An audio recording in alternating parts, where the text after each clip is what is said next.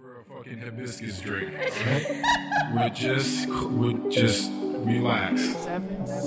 But yes, the pump. Understood. So I'm like, all right, but then that was the other thing I thought it was. I was like, they probably just mean when you just get real swole, like you gotta. I was like, but then I was thinking, so the fuck what? This is a weird world.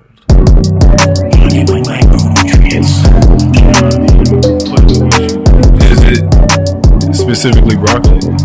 Is it like something green being there is like really the thing? Usually. Yeah. Yeah. But that's good because I guess that means that you eat greens. I mean, yeah. That's a good way of looking at it. Nobody ever tells you, ever, when you have some shit in your teeth. How do you feel? It's disrespectful. You think it's disrespectful to not tell someone? You're just going to let me keep walking around and embarrassing myself? Does it matter to you the level of relationship you have with that person? Or you're just... Okay, if a stranger did it, I think it would be... But you're around strangers... I'd be a little bit surprised.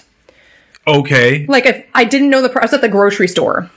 And I just like smiled at somebody, and they're like, "Oh, hey, you have something in your teeth." I'd be like, "Oh shit!" Like, well, yeah, if it was like somebody that I knew by first name, and they were like, "Hey, you have something in your teeth," I'd be like, "Oh my god, thank you so much," and I'd go handle it. But you still wouldn't do that if someone, like, what's the difference if like some dude at the fucking bakery aisle was like, "Hey," like you smiled at him, you guys had a quick little conversation about some granola or something you were picking up. I would be more astonished that they said something.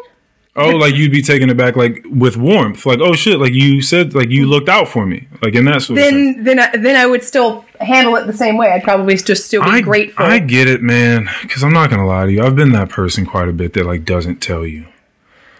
Because I'm like, I don't know why people are like that though. Because I have been like at the gym, I'll go hours. I will have seen 6 clients and I'll go into the bathroom. I'll be like, when the fuck was someone going to tell me that there's a whole jelly stain on the corner of my mouth? Yeah.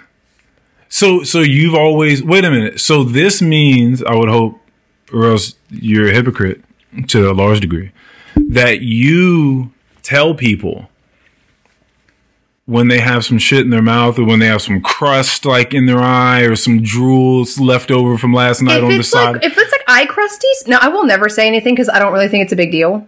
Like, to me, I'm like, that's not a thing that I'm like, oh, I don't think that looks sloppy. But like, yeah, if you got like dried spittle on by the way, I'd be like, hey, you know, a little something. You might want to...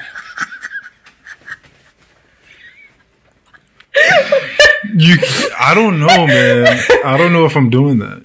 Really? Oh my gosh. I know, because there's some. I don't know if it's like a nurturing, like I want to groom you kind of thing. Because sometimes if somebody's got like a little fuzzy in their hair or something, I'm like, hey, I gotta get this. You have a little. I think a fuzzy out of the hair is different. Is very different. Wow. Yeah. Why? A fuzzy in the hair is something that you could have just really got caught slipping and it happened to you. Like something was just a fucking piece of cotton was flying through the air and just went in your hair. It's not a big deal. The fact that you don't know if there's a jelly stain on the corner of your mouth or there's fucking drool, dried up drool, or your eye boogies or whatever the fuck it is that someone could say to you.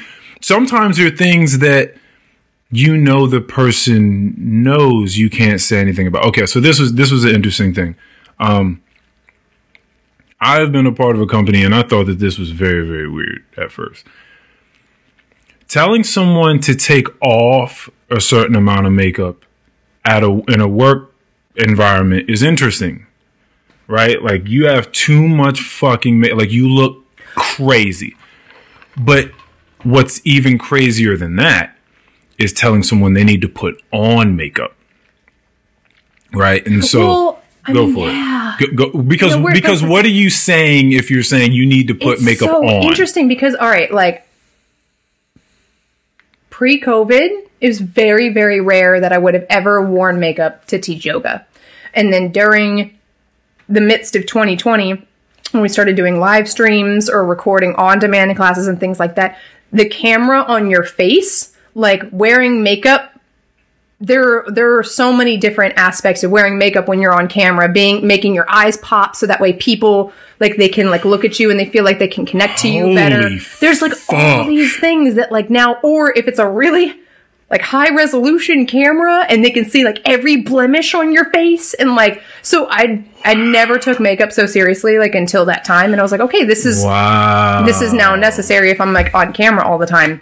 But now it's very, very rare that I will do like a full face of makeup. Very rare. These tactics you're talking about, like having people attracted to your eyeballs, is that something you looked up? Someone told you about? No, this is something I learned from the owner and from, I had other mentors who had previously filmed content for online. And so they had been doing this for years. And they're like, these are things that I've learned, or these are things that they've studied, and then they're translating to me. So these are all things that I picked up from other people.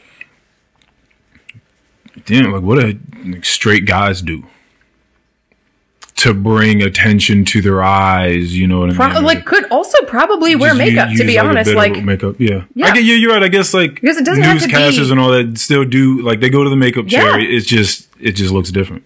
Yeah, absolutely. They're just not putting they're not doing like lipstick, the eyeliner and the eyeshadow and all that. But if you like literally look like a dead person on camera, like that's not.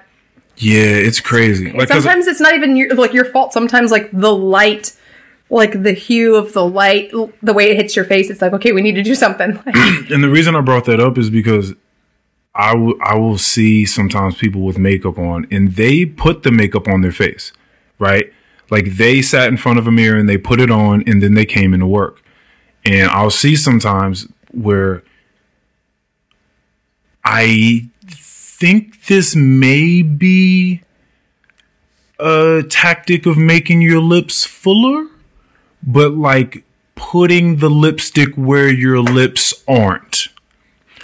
Right, so you like put them on your lips, but then you also put them like in the surrounding areas. That's really, really wild. And I'm like, okay, listen. There's probably a lot there. No, there is a lot that I don't know about makeup. Right, like I very, very recently I understood like when you're doing like eyeshadow, doing it like going higher above the lid to make your eyes look like bigger if you have like small eyes. It's I don't know. I could just say it's so crazy, like the kind of things that they do to like if you really have small eyes. I have very thin lips, so like if somebody were like, "Oh yeah, you need to do lipstick not on your lips to make it look like you have fuller lips," that's crazy. Like I didn't. Well, I mean, that's the whole kind of game. I mean, it's literally called makeup.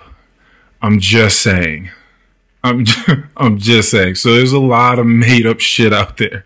It's interesting. But yeah, no, I would never tell that person, hey, you missed your whole lip with that lipstick. You should really take that shit off of like your under nose area. I was really genuinely curious what was going on. We were watching this channel for a long time. We were getting into... Bradley's been into Magic the Gathering for a really long time, but when I was trying to learn a little bit more of the game, we were watching a channel that's very, very popular on YouTube, and they're playing and they're going through, and they do a really good job of explaining like what this card does when I'm doing this and how it interacts with the other people. So it really, really helped when I was getting down a lot of the mechanics of the game. But there was one girl that was on there. It was always my favorite. I thought she had such a fun personality.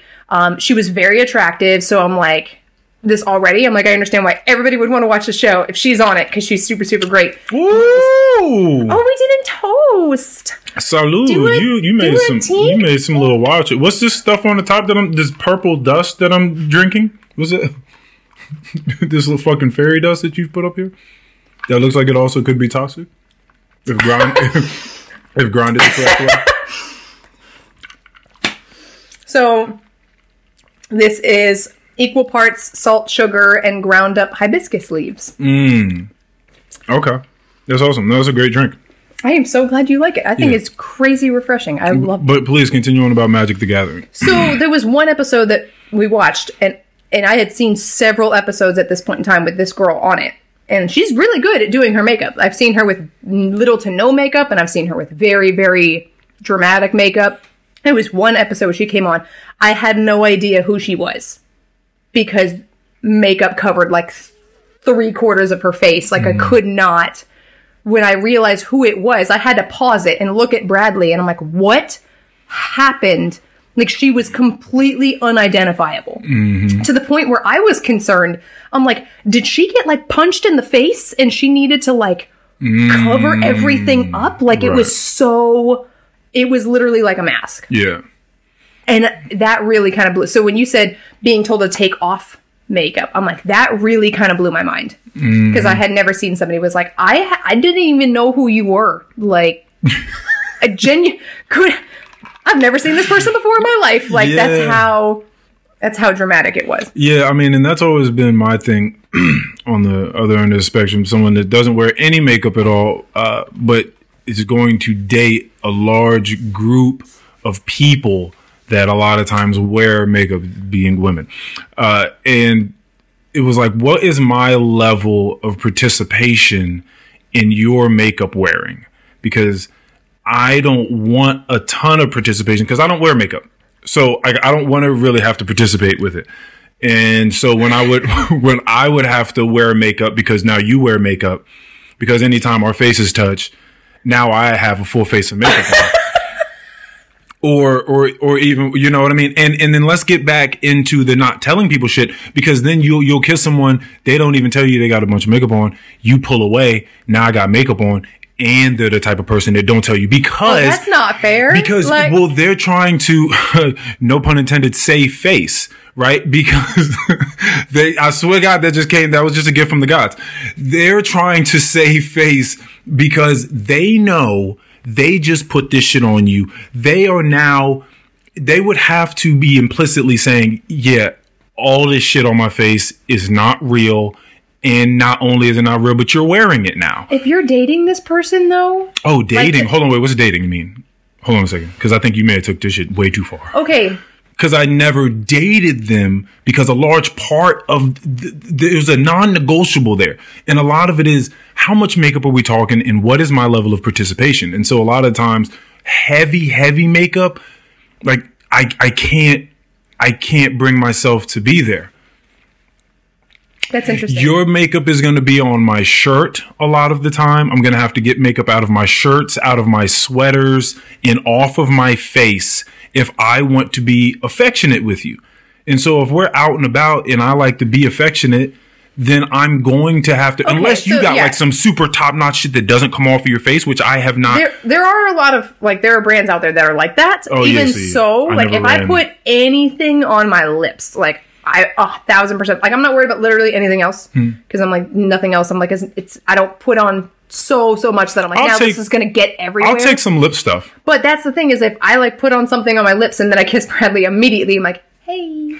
I'll take a look. No. You're going to have some. That's okay. Shimmery, luscious lips. I'll take that. Like, no. Yeah. Okay. See, now we're also getting into the crevices of this thing, because clearly, automatically now, off of the back end of what I just said, I'm also like, but it's a little different when you kiss me for some reason. Like, if you have like a little bit of red or some glitter or some shit like that, for some reason, that doesn't bother me. Like, if that got on my lips, that doesn't really bother me. I think it's when there are just like patches of a different tone than what my natural hue is on my skin. Yeah. Or something like that. If it's a white chick, now I got white skin on now it's just like I just powdered myself. And the reason I was saying is, like, if you're going to go out with this person, like, if I were put in that position, I had like a completely full face of makeup, and I was concerned about my makeup rubbing off on any other surface.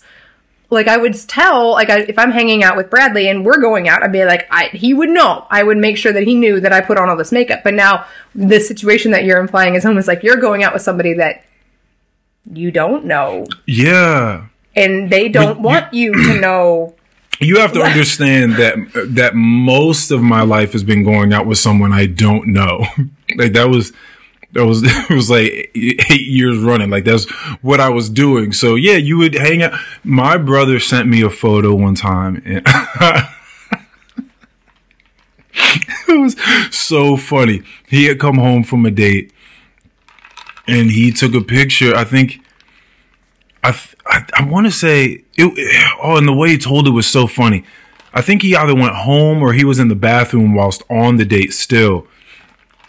and looked in the fucking mirror to wash his hands, and he mostly dates white women.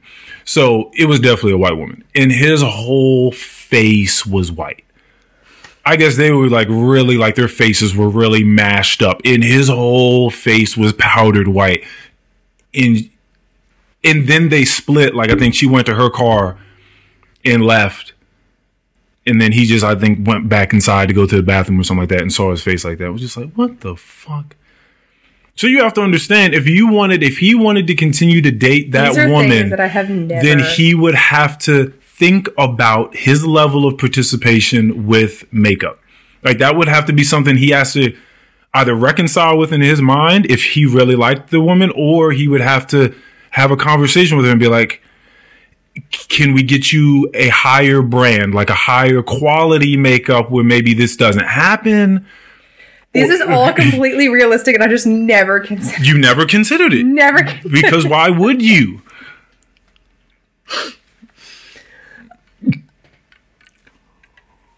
It's real shit. I'm intrigued.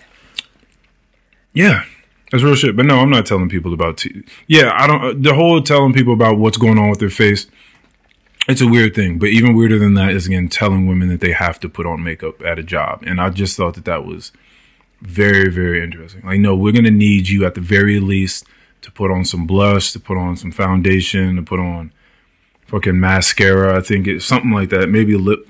It's like, what the fuck?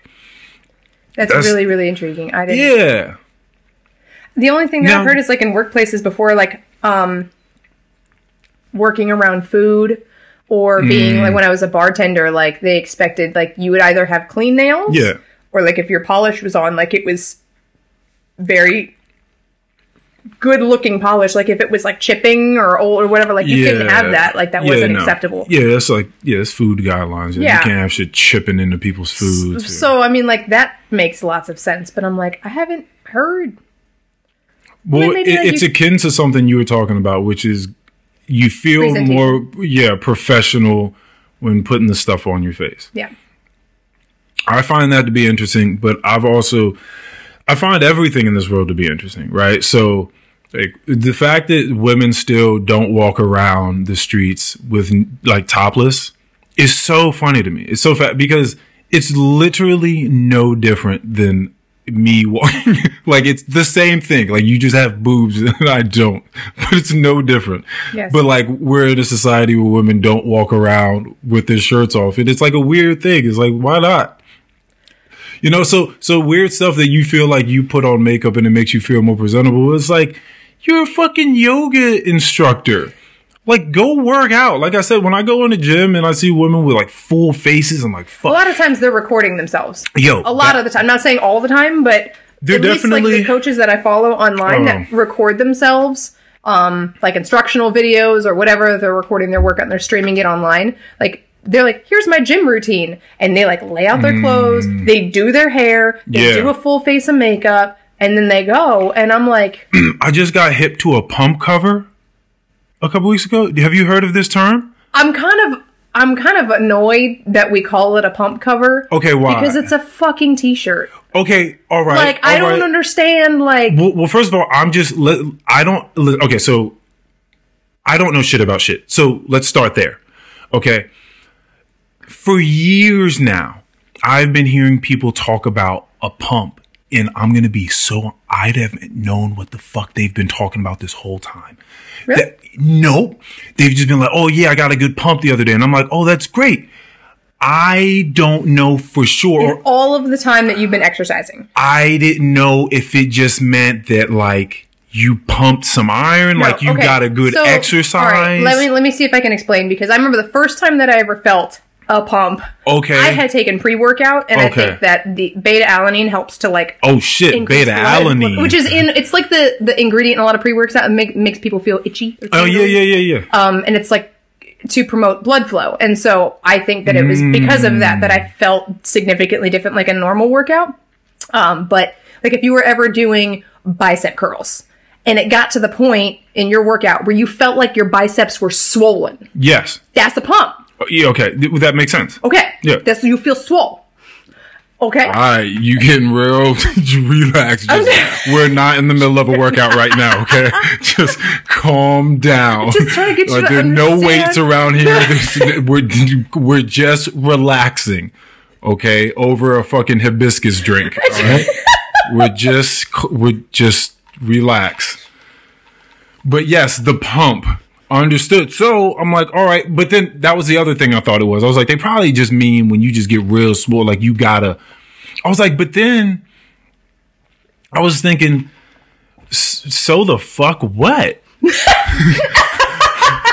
Like once I kind of like, once my mind sort of reckoned with, maybe they just mean that they're like, they got a lot of blood pump in a specific area in the, like they got swole, like because that's what happens when you work out.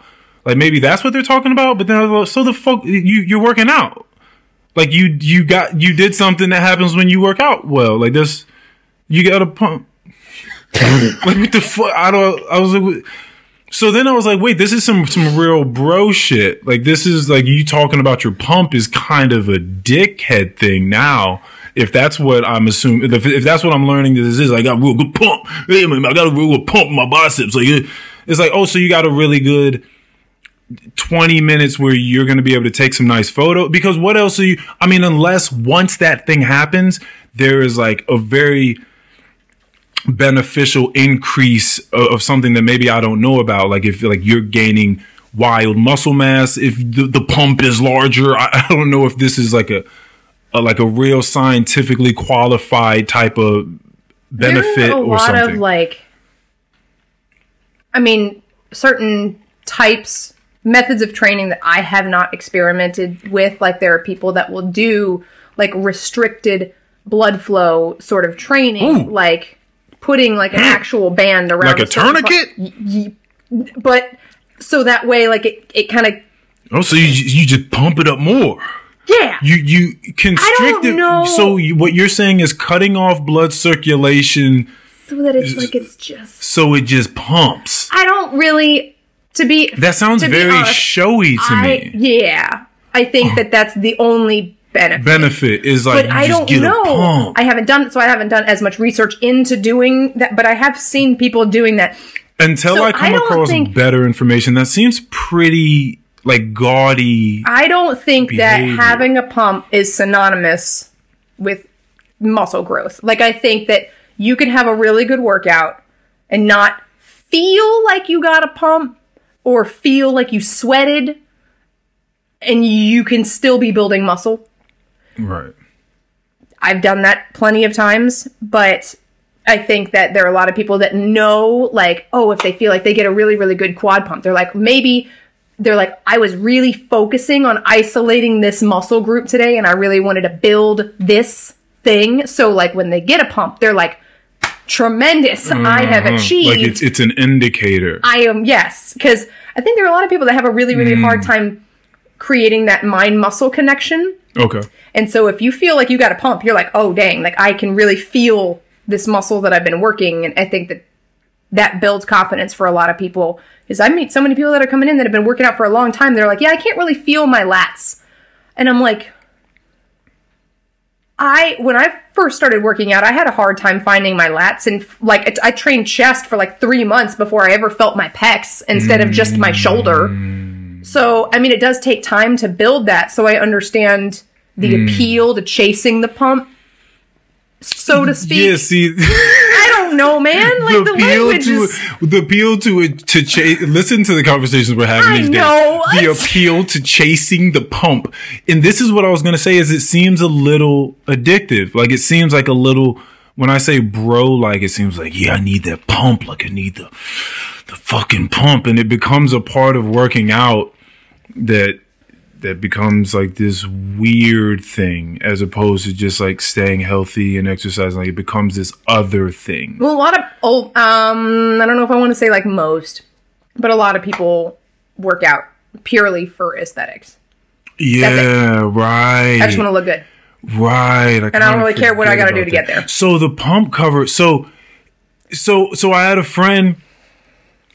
Shout out to her. She's amazing. She went to the gym with her sister, And I guess like they both went in with like hoodies or t-shirts or something like that. And they started exercising. And her sister went in, again, full like face of makeup, hair done. And she's like, oh yeah, it takes her, like she's going out clubbing, like to go to the gym. Like it'll easily take like an hour over to like get ready to go to the gym. I'm like, fuck, that's crazy. That's so crazy to me. Because what it takes for me to go to the gym is just to make sure that I have underwear on and like the right shoes. And then I'm out of the door, right? Headphones.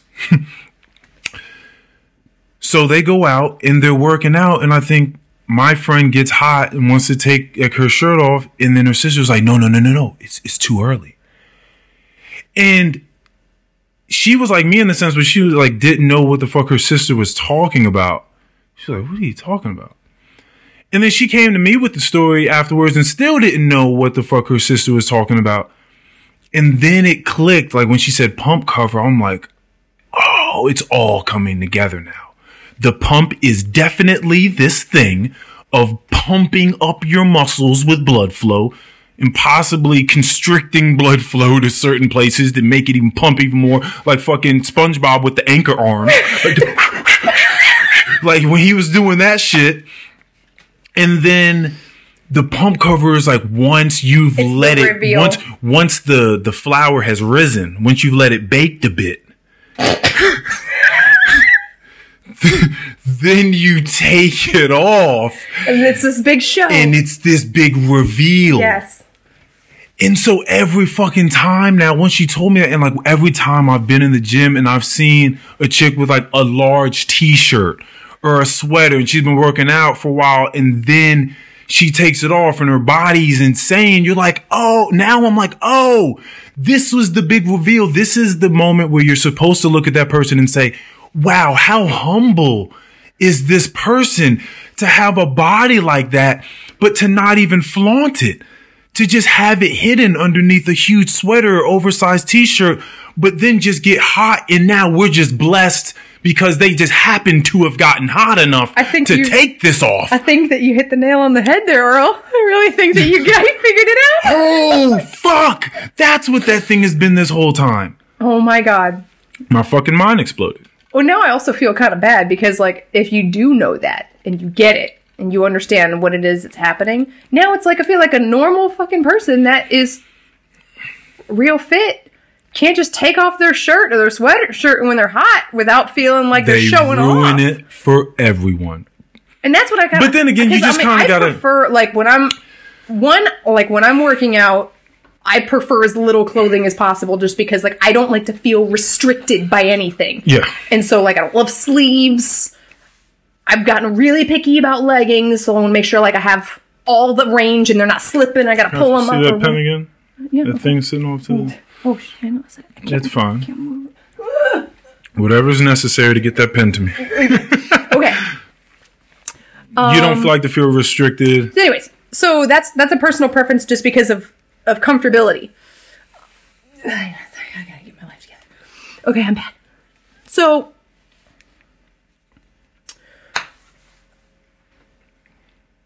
I just feel kind of bad for the people that would end up feeling uncomfortable or guilty or like they're showing off or like everybody has to stare at them now because they just want to take their shirt off for comfortability purposes versus...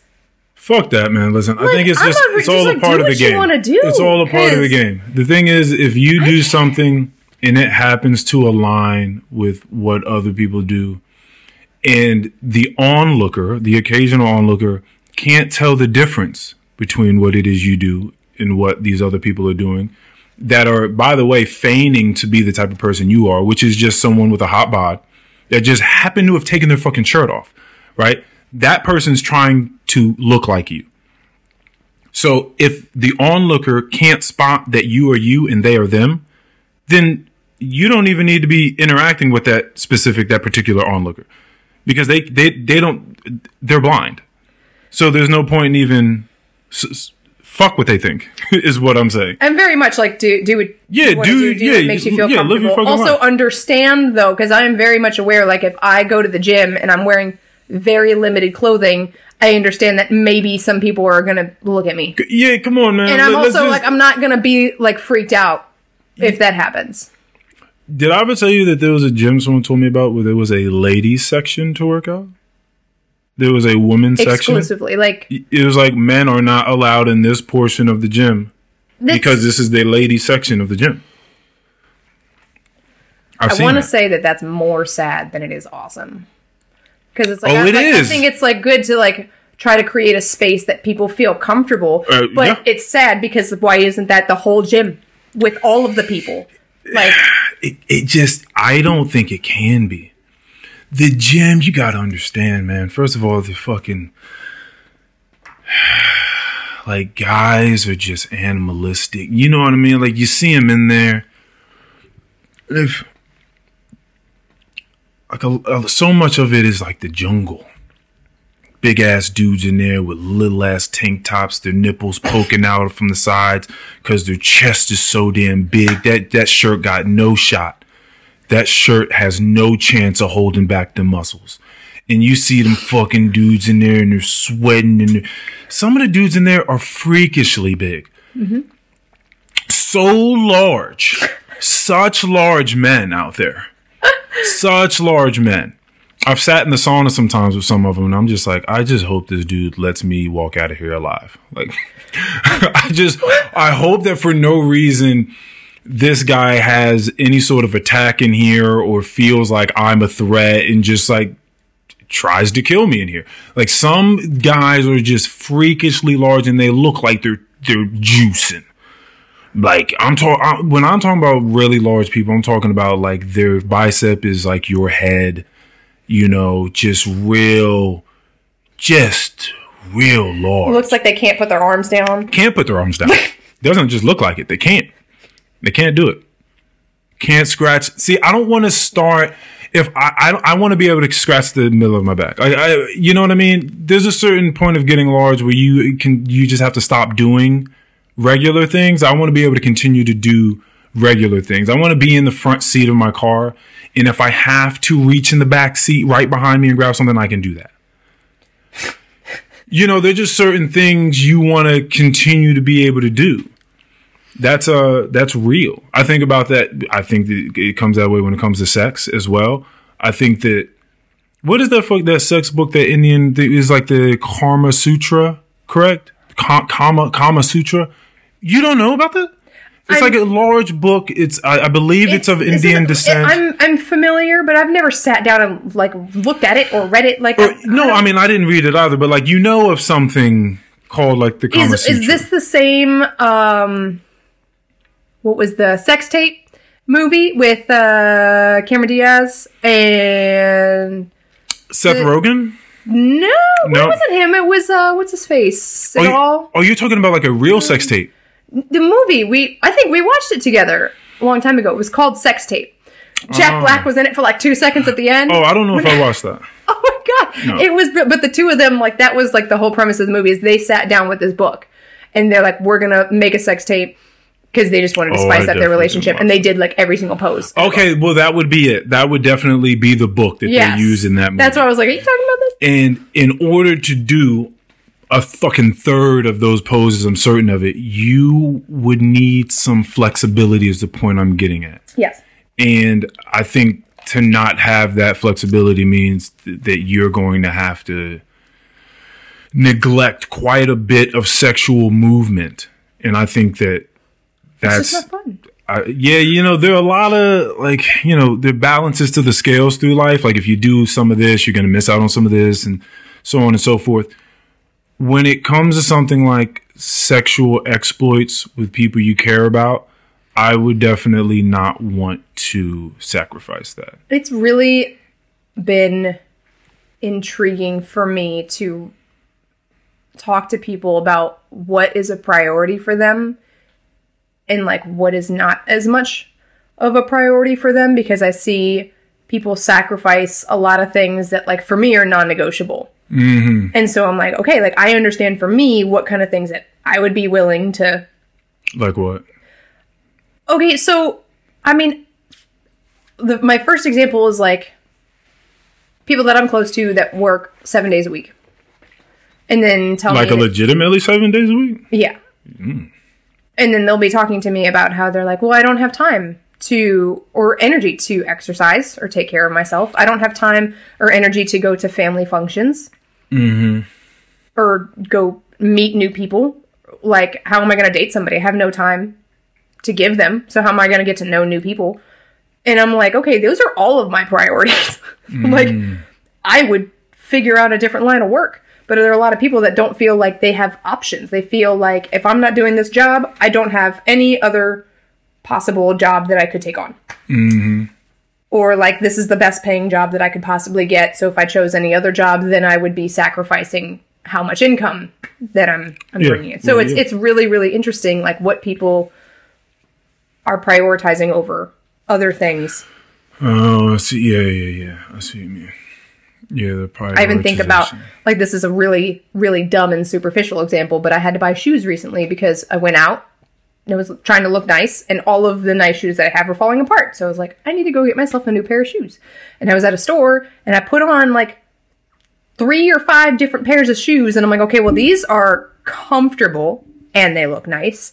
And then I picked up another pair that I was like, this is probably the sexiest shoe that I've put on, but is super not functional, was like squeezing the life out of my toes and had the teeniest, tiniest little heel I've ever seen. So I'm like, this is just asking for me to break my ankle at any possible second. So I recognized, I'm like, there's some people... I would not advise you to wear those shoes. There's some people that are like, this is clearly the hottest shoe. I'm going to pick the hottest shoe. And I'm like, I cannot. That is where I am willing to sacrifice some level of aesthetics so that I can wear the thing that still looks nice, but is infinitely more comfortable and probably something I'm going to wear more frequently. So. Yeah. Comfort really starts to matter for me. Like, I walked out of my fucking house the other day to go to my friend's house to watch Bad Boys for Life because there's a new Bad Boys coming out. Okay. Will Smith and Martin Lawrence, they did what I think is some corny ass Instagram video letting us know that there was going to be a new one. And then our group chat started talking about how we didn't think that the last one that came out was that good, but one of our friends really, really did. Okay. And I went to his house to rewatch the last one that we all thought was bad to see if we could see it with new eyes. I didn't really. I still think it's not a good movie. Or at least Martin Lawrence is just not that great in it, is like my sort of thing. I feel like he lost his funny a long time ago. Like he just changed into a new guy. He wasn't who he once was. Just like he was younger, he had charisma, and there was something else. Something happened to him in his life where he became a completely different person, and but like that funny was really lost. Anywho, so I went there to his house in some Uggs, these fuzzy socks that you see me wearing because I'm usually wearing fuzzy socks. Some candy cane like sweatpants that I got one Christmas that was a part of our like Christmas pajamas that we got that year. A long green sweater and a purple scarf that also acts as a hood over top of my head. And that's what I went out in. Comfort. It matters. That's sort of my non-negotiable a lot of the times. Yep. It's like I'm really not going to sacrifice comfort for a lot of things. Now, you chose wasn't the sexiest shoe. You're just going to go with the look good. It's a good shoe. It looks good, and your feet feel fine afterwards. Yeah. Prioritization. It matters. It matters. It's something interesting to definitely think about because it comes down to like your values, like with the things that you value, and then your morals as well. Those will be tested and weighed against other people's as well. Those are the interesting things to kind of think about.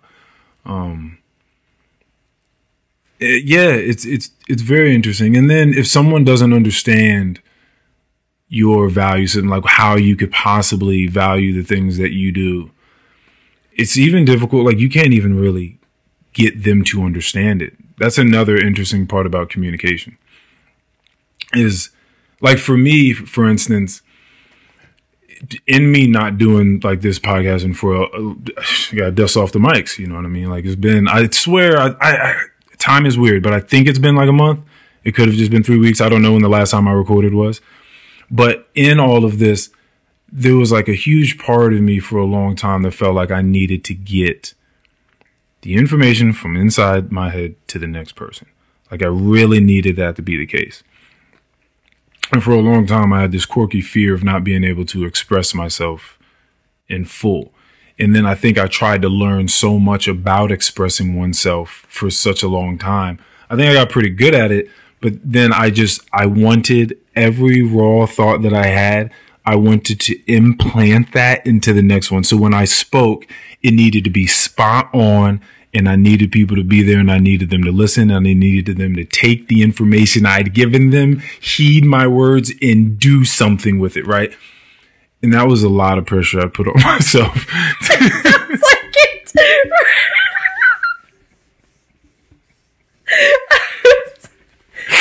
I'm so glad that you recognized that pattern.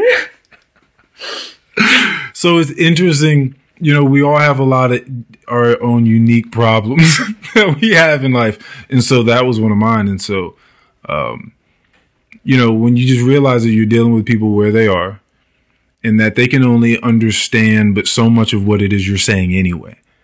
Like they can understand the words. But if I try to express to you what a psychedelic trip is like, and you've never done one, there's no fucking shot in hell you're going to understand what the fuck I'm talking about. Yeah. There's no way. I'm going to say a bunch of words, and because you speak the same language, it'll come off as like, oh yeah, like I understand the sequence of words you put together. But you by no means will understand what the fuck it is I'm talking about until you take them. And you're like, oh, okay, yeah, that makes sense now that you would say that. This is how I felt about getting a tattoo. Mm-hmm. I feel like before you get your first tattoo, you hear people tell you all the dumbest comparisons in the world. What are they again? Like people have told me a bee sting, a bunch of bee stings. Like I heard people tell me like it's like your arm is on fire, and I'm like, that's not a good one. Why would somebody pay to sit through that? And so it's just, I think it's really interesting all the things that people try to compare it to, and then you go and then you get a tattoo, and then you're like, it feels like none of those things, and then it feels like a tattoo. Like feels like this little gun is piercing my skin. I don't know how many times per minute. Like it's just going, and I'm like, that's a very unique sort of sensation. Right. And, yeah. And so that's the point that I'm telling you. So for me to have ever been in a place where I felt like I needed to, you know, have my ideas transverse space and time into another person's psyche, how crazy that is, because if I'm talking about a psychedelic drug and how you couldn't understand what that is unless you did it, and that's roughly how I look at my perspective, period, right? It's just something psychedelic about the way that I just look at the world anyway. Like it's quite a bizarre way that I look at the world. For me to just try to get that across to the next person is ridiculous. It's just as ridiculous as the psychedelic experience. So then I was like, oh, I should really relax. Like I should just say what I got. Person gets whatever level of it that they get, then that's it. And I feel like that's the best that we can do. Yeah. Always. Yeah, I know. But I wanted to transcend that though. I wanted to transcend that. And so that was my issue for a long time.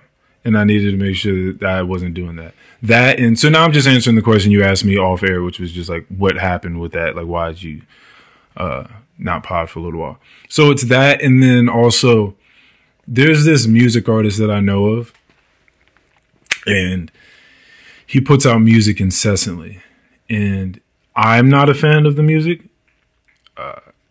but I have a feeling that he puts the music out because he wants to remain consistent and on top of what he does.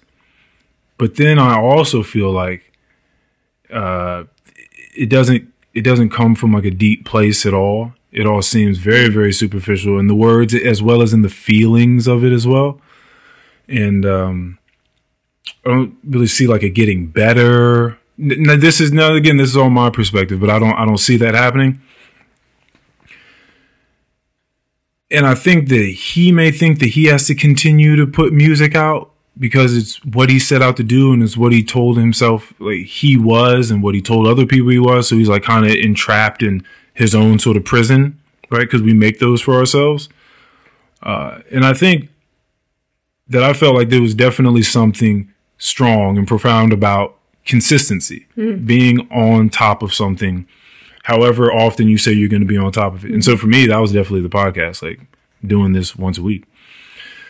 But then I thought, like, but then there were times where I would come in here and I didn't really feel like great about being on the pod. One, because sometimes I'd be in the middle of a conversation, like legitimately in the middle of a conversation. I'm like, what the fuck am I having this conversation for? Right? And that was due to a lot of different things. Sometimes I didn't think that the other person was really that interesting of a person to bring on, but I would bring them on anyway because I felt like I could bring the interesting out. Right? Which is a really weird thing to feel like you need to do or that you can do or something like that, to extract like the interest of the person and put it on display. So one, that was something I didn't want to do anymore because some people are just uninteresting to talk to and that seems like a harsh thing. But if you just talked about just someone not being like good at basketball or not being good at singing or being good at anything because they don't train that thing, then it would just be them not being good at that thing. In talking is the same type of thing. So if like you're not trained in that, you don't really know how to express yourself, or you haven't. Yeah, you could just be an uninteresting person to kind of talk to. I read Big Magic by Elizabeth Gilbert, and I think that maybe my perspective about the artist that you're talking about putting out music incessantly probably would have been different before I read this book. But the whole entire book was about the creative process and just creating things and the relationship with inspiration and motivation and things like that. And it was really, really intriguing the way that she treated inspiration like it was an entity that you like interact with. Mm-hmm. And she was really adamant about encouraging everybody that's creating anything to just keep creating. Because a lot of the times we like hold back or we don't create a thing because we are afraid it's not going to be perfect. Mm. And she's talked about like works that she's put out. And she's like, this particular book took me this many years to write. And I put my heart and soul into it and everything. And it was fine. And then this other book that I put out just because it was on the side. And I was just like, just writing to write became one of my bestsellers and like changed people's lives. Yeah. You know, and so it's like, you just need to create because you don't know what somebody needs and you don't know how it's going to land with somebody. Yeah. And so you're doing a disservice to the world by just not putting it out. Yeah, that's what Mikey kind of said on the last one. He was like, yeah, you don't know how like things land for people.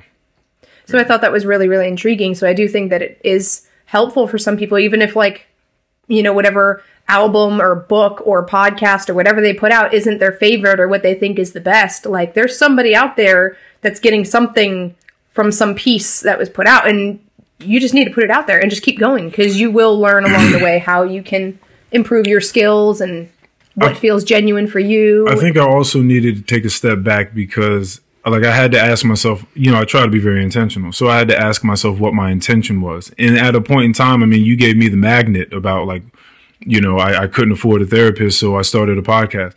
And so for a long time, I felt like that's what it was. Like it was me sort of bearing my soul and just getting ideas out.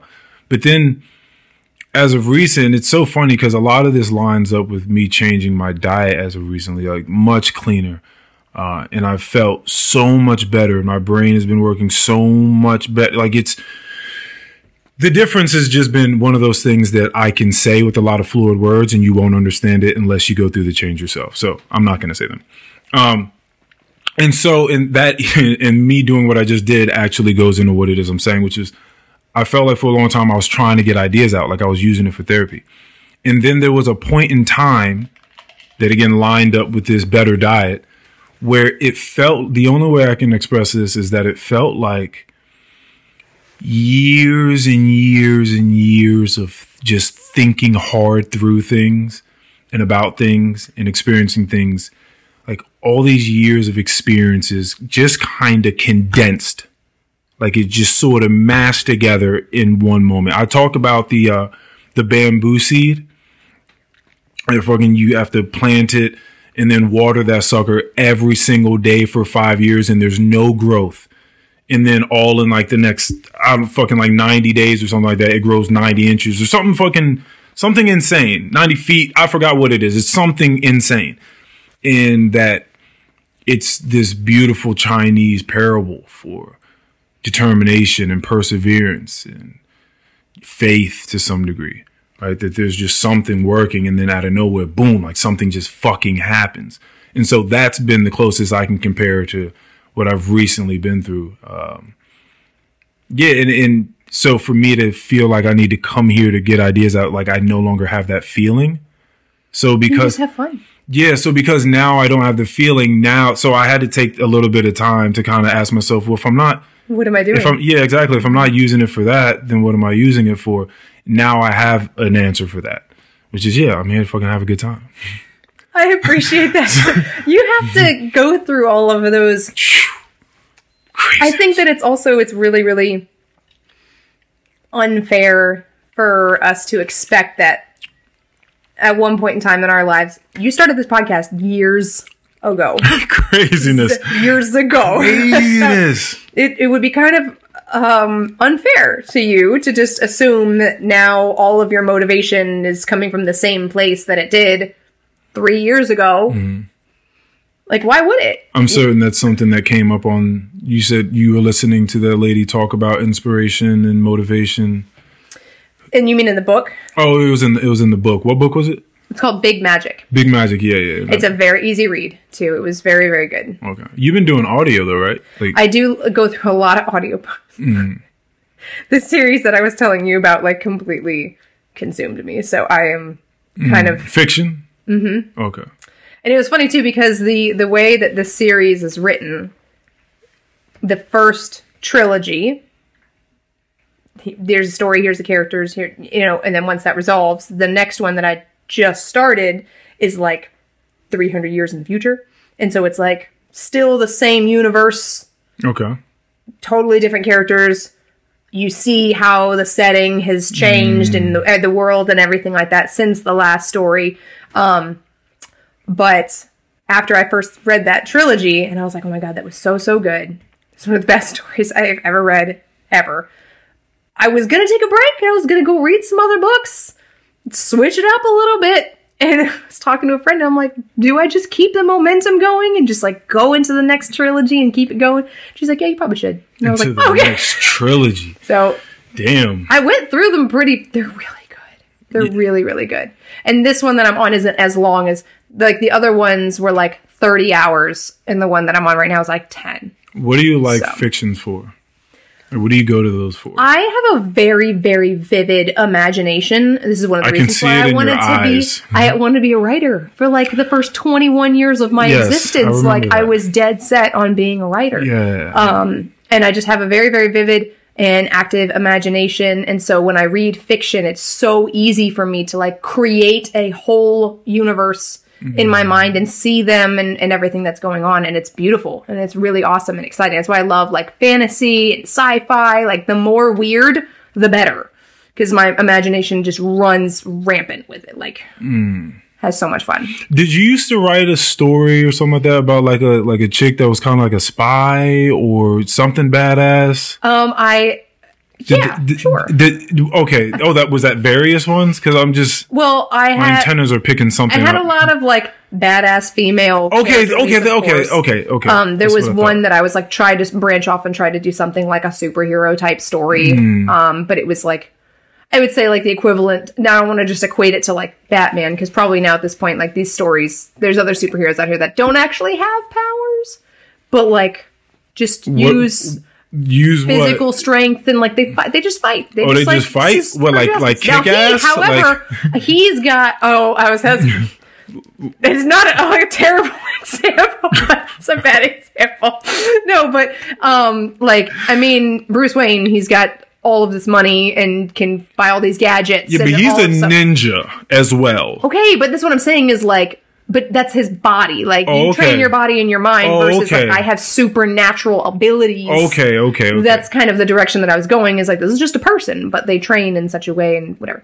Okay. So I did have a story like that for a period of time. I just don't finish anything. And that's why I decided that I probably wasn't going to be a successful writer, because I'm like, well... But Bradley was also telling me that this author that wrote the stories that I'm in the middle of reading right now does like free online courses for writers where like he teaches people like how you develop characters and how you like map out a story and everything like that. And so I might listen to some of his lectures if they're just available. I'm like, when he told me that they're just... How cool would it be if you wrote one book in your life? If you wrote one book. Technically, when I was really, really young, I wrote many. They're just Okay. trash because I was a child. You were a child. And so they're nonsense. So how about an adult book I know. with an adult brain attached to it? It would be incredible. It would be amazing. Cool. Cool. But I don't know, like... What don't you know? I think that it would have to come down to, like, I would...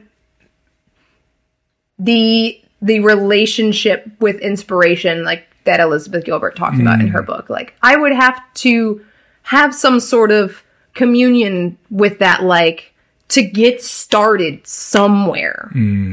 Because a lot of people sometimes are like, I want to write a book about health and wellness. I want to write a completely nonsensical story, fantasy, like in this, I want to go in this direction. Or like, I want to write, like, there's something that sparks something. And they might not even know how it ends or where it's going to go, but they have something, and you gotta just latch on to that. Okay. And keep going. I don't even know where I would start. Because, like, the whole time I was growing up, everything that I wanted to write was fiction. Because I was just letting my imagination do all this stuff. But now that I have been doing fitness for almost a decade, now I'm like, oh, it probably makes sense if I wrote something about health and the mind and the body. And so it's interesting how I'm like, I don't know what I would write about. So I don't think it's impossible that I would write a book at some point in my life. Right now, I don't even know where it would go. I don't know where it would come from. Like, it's just not something I've entertained in so many years. Okay. Yeah, I mean, but that I makes do sense. still love reading fiction very, very much. Like, yeah, fiction's fun. it's so fun. Yeah. Because I was so reading, you use it as an escape. I don't. Or do you not feel like the word That's the thing, is escape? like I don't like the word escape, because I don't feel like I'm running from anything. I'm not like, there's nothing particularly here that I think is so awful that I need to drown it out with something else. It feels more like an indulgence than an escape. Like, I feel like I'm actually like having fun exploring this world. Like, it's just... Do you watch the news? No. Oh, okay. No. Okay. Yeah.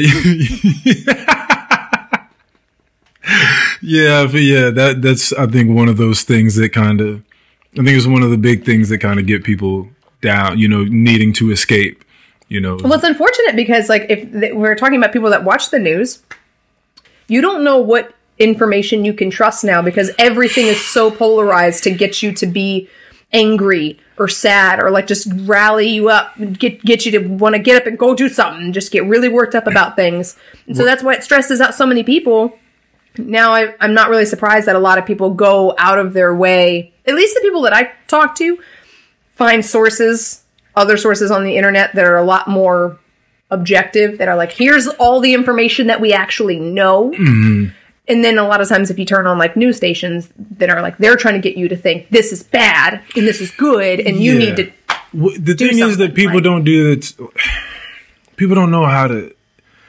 Critical analysis is shit for people, right? Well, it's hard. I feel like we're living in a society that's always playing on our emotions. So the thing is, but when you're reading something or when you're listening to someone, you should be able to tell or decipher if the flavoring of what they're saying is clearly tainted by bias, and it's not, because in objective talk, no, it'll never be one way or the other. There are going to be all these points where it's like, oh, well, they kind of make sense over here, but like, but they actually, they got a point over here on this side. Like, that's what a real discussion is going to look like. It'll never be I'm going to give a quick shout out to the only documentary that I've ever enjoyed, ever, is Vitamania. And it's about the vitamin industry, but he goes into... It's the only documentary I've ever seen that was objective. Ever. Okay.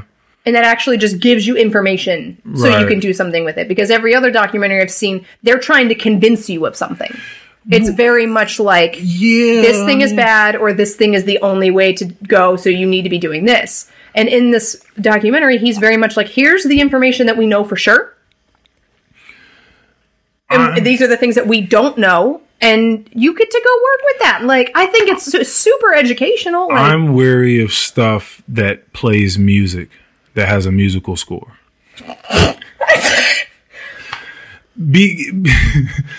Because I get it, things are interesting if you can put a production behind it. But when you start playing music behind like your messages, you're putting a message behind your messages. All of them, it's all going to have music. Yeah, I know. That's what I'm saying. Like even news stations come on with music. Always. We are great. Listen to us. Like that's what it fucking sounds like. No matter what you're listening to, like they're going to have something because it's like creating a vibe. Mm-hmm. Now, what's that vibe say? Right? Now that's the question. That's the next question. Is they what want vibe? you to be nervous. They want you to be excited. They want you to be intrigued. Like they're just, I'm wary of stuff that has a musical score, even though that's going to be everything for the most part. But I just try to. I think you just got to play. I think it's valid what you said. Like, what is the musical score trying to do? What's the musical score? Because this is something Mikey's been doing for a long time, and so I've always thought it was hilarious. He was like, just mute the TV and just watch it. So just mute the TV and watch it. Like you're going to see so much more of what's actually happening in front of you than if you're really listening to shit that they're pumping through the speakers. Or so it's a funny exercise to do. The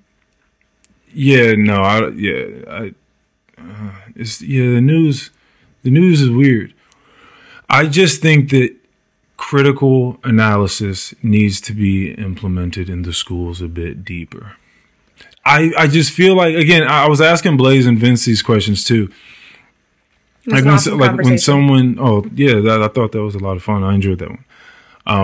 When I'm looking at someone or I'm listening to them, I'm really listening deeply to what it is they're talking about and how they're talking about it.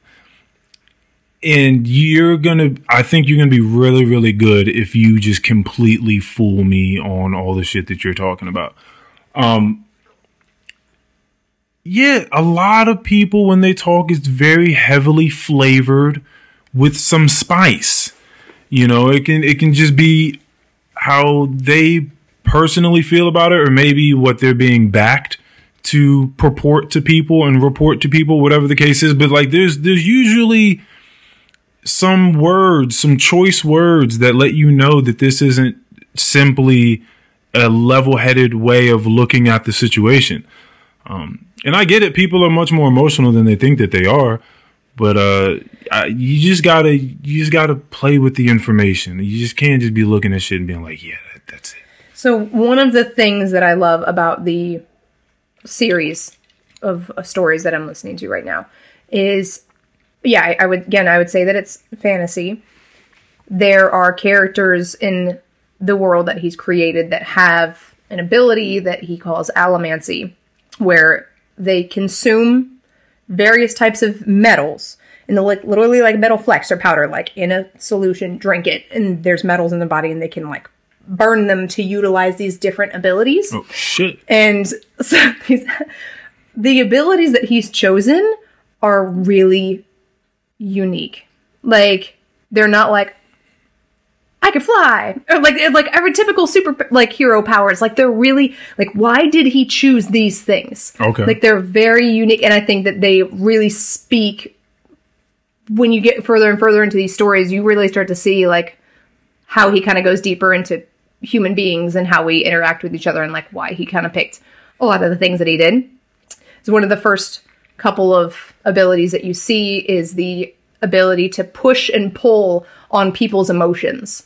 Okay. And so like people that kind of push on people's emotions are referred to as soothers, and they're like dampening people's emotions, and they can help them feel calm, or they can help them feel a little more easily persuaded because they're less suspicious or whatever. And then there are people that are rioters and they pull on people's emotions and they get people to feel more things and get them really amped up, or they get them really angry or whatever they need them to be. And it's so fascinating how how much value he put on being able, because you can't like make people do anything. Mm-hmm. But just the characters that he has implemented in his stories and how that just nudging and pulling on people's emotions like changes the course of what's going on. I'm like, why did he pick these? It's so interesting to me. I mean, that's a hell of a power. Yeah, it is. It really, really is. Yeah, that's a hell of a power. And it's intriguing too, because there are a couple scenes where they talk like there are some people that look like they frown on people like that because they feel like they're constantly manipulating them when they're around. And maybe you can't tell because they have a very subtle touch. And so they just like don't trust them because they're like, oh, you're constantly trying to sway me to get me to feel a certain type of thing. Right. But then he's also like the kind of defense is like, aren't we doing that to each other all the time? Yeah, that's what I was thinking. It was like, how's that different than people a lot of times, and see, this is where that critical analysis really comes in, because if you're looking at someone and they're charismatic or they're like just heavy-handedly charming, you might think that that's an untrustworthy person. Like, why the fuck are you so charming? Like, why does everyone fucking like... And I've known people to do that. I've probably done that at some point in my time. I'm just like, you're a little too charming. But I think I've usually also been like, no, but they seem cunning and kind of, yeah, like mischievous as well. And I've caught those people too. Yeah, so again, it's that critical analysis, like being able to see between the two. Now, you shouldn't think that everyone that is charming or like really nice is really just manipulating people with some dastardly sort of intention. Yeah. But the people that you really do like are manipulating people, but it's just with their love. You know what I mean? Okay, so this happens from time to time. I don't know if this is like directly correlational with something that's happening to my hormones, or if like this is a stress related thing, or because it happens. It's not like frequent, but I've noticed it happen a couple of times, and it wasn't until very recently where I was like, oh, I need to be very, very cognizant of when I get into these kind of moods, where I feel like I know what's best for everybody. Oh, yeah. Like, I know how everybody needs to be living their lives. And it's just like, I get really worked up when I see people doing things. Like, why would you do this thing? And it was like happening for a couple of days until it got to the point where I felt like emotionally exhausted. Ooh.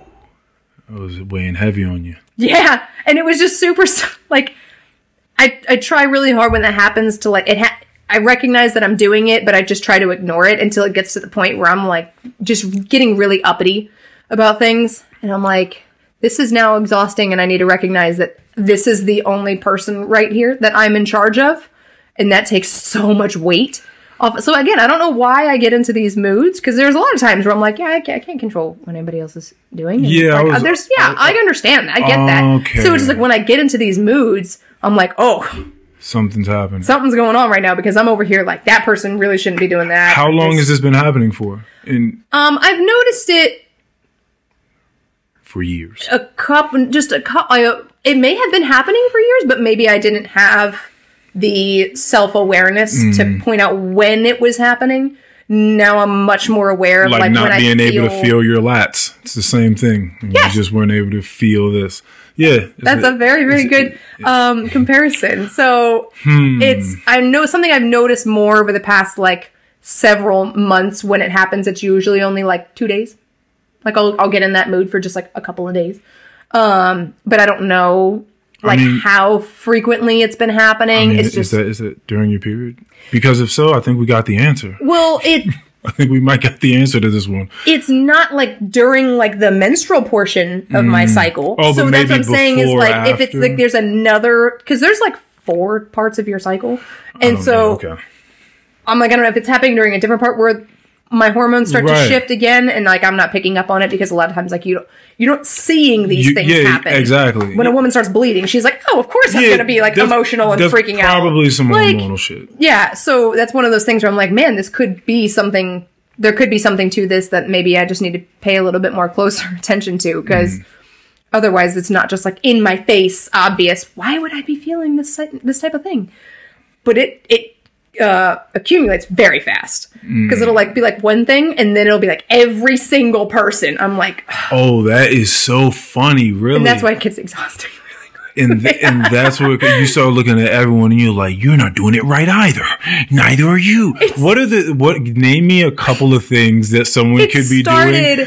It started this week because I saw a video on Instagram. I follow like a yoga page. And there was a girl that got on and was talking about all the benefits of being in a sauna. Okay. And I was like, I can get down with the sauna. She's like getting in the sauna. She's wearing a swimsuit. Mm-hmm. She's wearing a bikini. And when I tell you that this woman was like sucking in her abdomen so hard, it looked like it was like uncomfortable for her to sit on the bench and lay down. And then just sitting. And like everything that she did looked so uncomfortable because she was trying so hard to suck in her abdomen. Yes. And I'm like, I just wanted to scream at the top of the mountains, just relax your fucking belly. Like, oh my God. But the views won't be the same without it. No. But the thing is, I felt sad because she was likely a victim of what media expects. You got to be super slim and slender, and I want to be able to see every little nook and crevice of your abs and see how shredded you are. And if we see any folds or wrinkles in your belly, then you're just worthless. Can't have the folds. It's ridiculous. And now that she has kind of continued to feed into that, and that's affected her, now other people are going to see that, and they're going to be like, oh, I have to also suck it in all the time. And I'm like, this is just devastating. Like seeing this thing, just like that happened, and then everything that happened after that just kept it going. Yeah. So I noticed that was the first thing, and then I was like, yeah, that's wanting the world to be better can definitely be burden. That can be a burden. Again, I was teaching yoga on Saturday, and I told everybody about the mood that I was in, and they thought it was hilarious. So I have a feeling that somebody else has felt what I felt, because I got some responses from them. But I was like, the great news is the only person that we're in charge of right now is the one that's sitting on your yoga mat. Oh, God. Such a relief. And so like everybody was just able to kind of lean into that. So I'm going to go to the bathroom for a second. Sorry to cut you off. In this diet, I've been drinking a whole lot more water for sure. That's great. Trying to get my micronutrients. You know what I mean? By putting a bunch of vegetables. Why do you have to speak like that? It's a whole garden inside of my water these days. Like, you're like adding things to the water. For sure. Oh, okay. Like a lot of cucumber in there, lemon, lime. I might throw a few mint leaves in that bitch. A little orange slice. Yeah, that's usually it. With some mineral water. Yeah. Back in October, I started having some digestive issues. And so I went to lots of different doctors and did lots of scans and blood work and all this stuff. And eventually finally saw a gastroenterologist. And when I sat down with him, he was like, cool. So like other doctors and another friends of mine who is a personal trainer is like, yeah, general practitioners don't know shit about nutrition, which was really, really funny for him to say that. But when I sat down with other doctors, and they'll just be like, oh, are you drinking water? And I'm like, yeah, I drink a lot of water. And they're like, oh, are you eating fiber? And I'm like, yeah, I eat fiber. And like, that's the end of the conversation. So like, they don't know me. They don't actually know my diet. They don't know the extent of everything. They're just like, oh, you need to make sure you're drinking enough water and that you're eating fiber. And I'm like, check. Yeah. And so then I go sit down with this guy, and he's like, okay, how much water are you drinking? And I'm like, okay, so I have this bottle that's 32 ounces. 32? Yeah. And I'm like, I'd say like at least 3 of these a day. Like 3 is probably, I can confidently say that. And he's like, okay, so that's like 90. And he's like, that's fine for like a sedentary person, but he's like, you need to drink so much more. And I was like, I know so many people that are around me that see how much water I drink, and they're like, you drink more water than any person that I've ever seen. And so for this doctor to be like, yeah, no, you need to drink more. I was like, okay. Yeah. And then same thing, we start talking about fiber. He's like, okay, I want you to consume like this many grams. So he gave me an actual number. And so I was like, okay. And then you start like actually looking up, or like if it's a product that has a nutrition label, you can see how many grams of fiber is in it versus like if you eat broccoli or strawberries or something like that, and then you look up how much fiber is in this thing.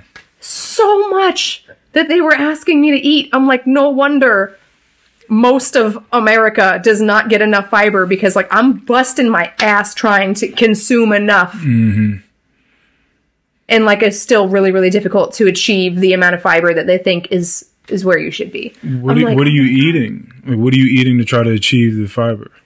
So I have, every single time I have a meal, I always have some type of produce. It was like, prior to going to this doctor, it was like, always vegetables.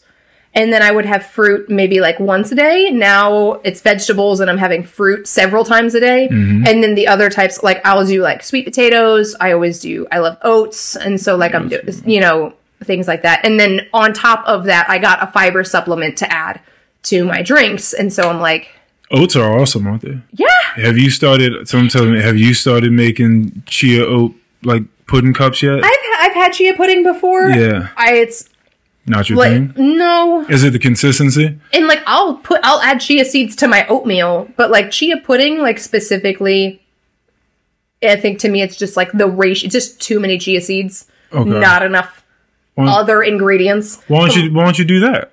Just make it that way. Make it the way you want. So instead, just get oats, just like a teaspoon of chia seeds. No, that's or what I do. Like that. I was like, I'll put chia seeds in my oatmeal. I'm super cool with that. And then I'm talking about in the pudding. Like, you don't have to make it a complete chia seed. Just like do the same ratio. Just put oats, blueberries. You can put bananas in there, almond milk, and like that alone will. I mean, the oats are going to suck up. Wouldn't that be more like... Of like an oat cup? Yeah. Yeah, but then just throw some chia. That's what I'm saying is like, you said it's too much chia. Just pull back on the chia. Okay. And just have some more oats or flax seeds. I don't know if you're... Yeah. There's your fiber right there. I do flax seeds Throw some flax seeds in that bitch. Get it popping. Stir it up. Let it sit in the fridge for like 30 minutes. Thicken up. Get its girth up a bit. It's good to go. I keep it consistent enough in terms of like what types of foods that I'm eating, but I'll try to like change how I'm preparing them or how I'm cooking them, so that way I can kind of find maybe the way that my body digests it better when it's cooked this way versus this way, or maybe I like the consistency better if it's this way or this way. Because I know a lot of people that are like, oh, I don't like this type of vegetable, and I'm like, well, have you tried cooking it this myriad of other different ways? Rather than, oh, I tried it one time like this and I didn't like it. I heard that cooking a lot of vegetables helps the bioavailability of it. A lot of the time, helps, like sort of cook down the membranes, like the cell walls. There are a lot of like spinach nutrients that aren't available to us until they're cooked a certain way. It's just really, really fascinating to me. So I try to have kind of a balance as to like how often I like roast vegetables versus like steam them versus whatever, because for me personally, like I love the consistency of roasted vegetables, but then there are a lot of people that frown on cooking foods at high temperatures. It's cause of cancer. I don't know. So wait a minute. I think everything causes cancer, so I don't really... I didn't get that memo. I didn't know. I mean, they're not talking about microwaving it, or... Because you're talking about roasting it, so you're talking about putting it in the... Like, if you roast something, like grilling, or like roasting at such a high temperature that it, like, chars... Okay, so they're talking about, like, the carcinogens cause cancer, and I'm like, listen, man... That's how I like them. They taste good to tell you. So I try really hard to be like, I don't cook vegetables at high temperatures nearly as much as I used to, but I'm like, I'm not gonna like not do that. It's my favorite way to have them. It's like if somebody didn't eat vegetables, but they're like, listen, I'll eat them if I'm allowed to dip them in ranch. Like, then fucking dip them in ranch. That's more vegetables than you were eating before. Like, right. What I just read recently about well, I mean, I've been reading like this nutrition book, which is like the first one I've ever read. And it's like great just to come across new information about it. One, new because I didn't know shit before, but new also because it's state of the art science or whatever. What are you reading? It's called Eat Smarter by a guy named Sean Stevenson. It is, yes, that's his name. His name is Sean Stevenson. He's done like every diet that you can think of.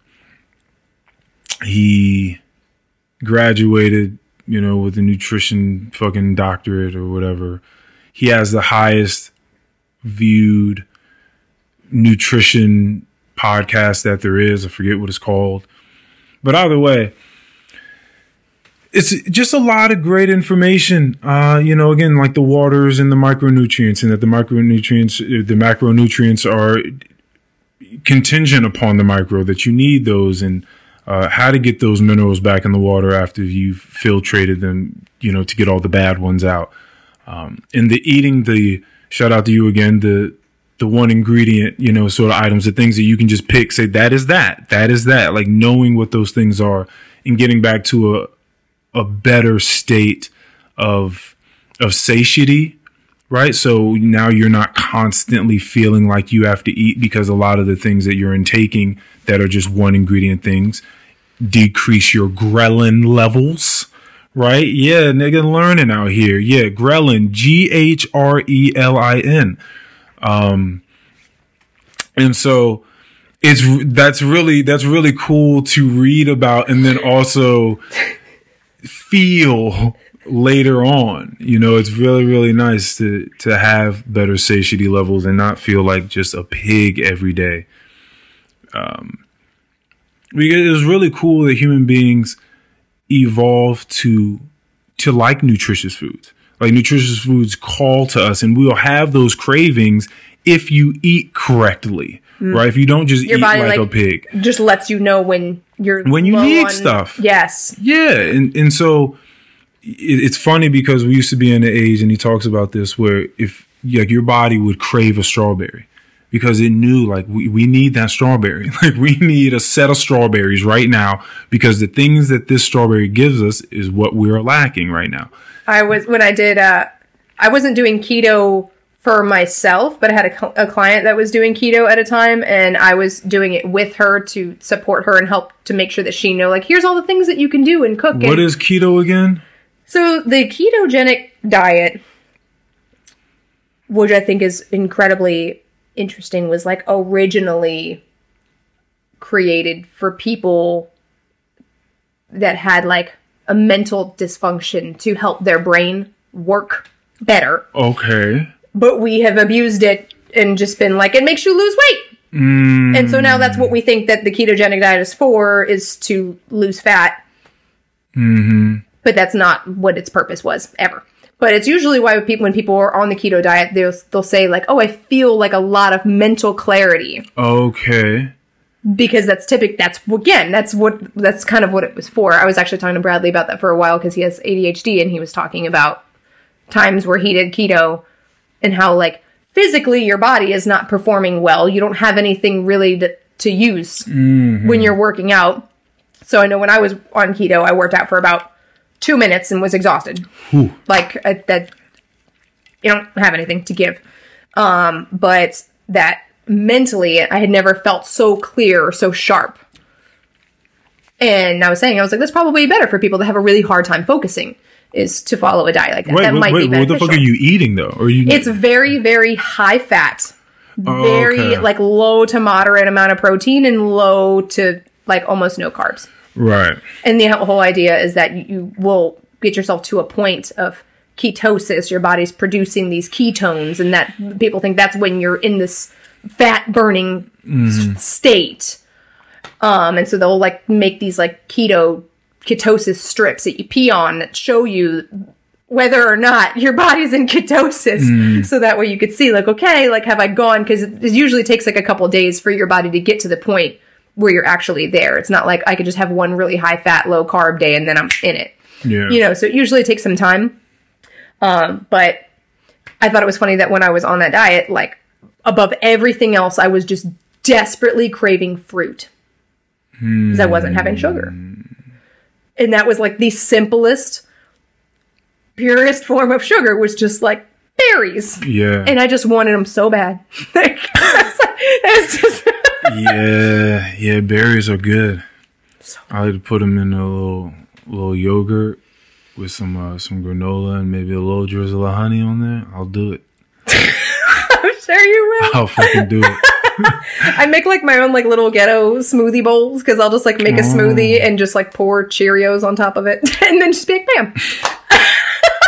It's quick. Listen, I was with you for a second until you said Cheerios. You need something quick. It's good. It's a nice. Smoothie bowl. What's in the smoothie? So, I mean, I do that matters. Different frozen fruit all the time. Like, I'll switch that up. We found some bags at Costco that we like right now that are like different berries, bananas, kale, things like that. And like, so those are like pre-packaged, and you just dump all the frozen fruits and veggies in there. And I'll do Orgain protein we really, really like. It's a plant-based protein. It's got probiotics. And so I'll do that. And I usually y'all strong in that house. I fucking know it. Y'all strong in that household. I know. Two strong ass people in there. Oh my god. Drinking straight protein. I mean, not just drink it straight. Put it in a smoothie. There's fruit and vegetables. It's delicious, and you have it with. I make homemade granola, and so then I'll put that. That's better than Cheerios. I feel like going to the gym, doing a fasted gym. Now, you were saying you don't have much to give, but going and doing a fasted gym session gets to burning the quicker, or getting to burning the fat quicker. No, that's not. No. Why not? There hasn't been any substantial evidence. Oh, there just hasn't been. Oh, okay. Yeah, and like, listen, like if you like working out fasted, like cool, go do that thing. Like if you feel good doing that, go do that. But don't expect that working out fasted is going to contribute to the rate at which you're losing fat. I'm gonna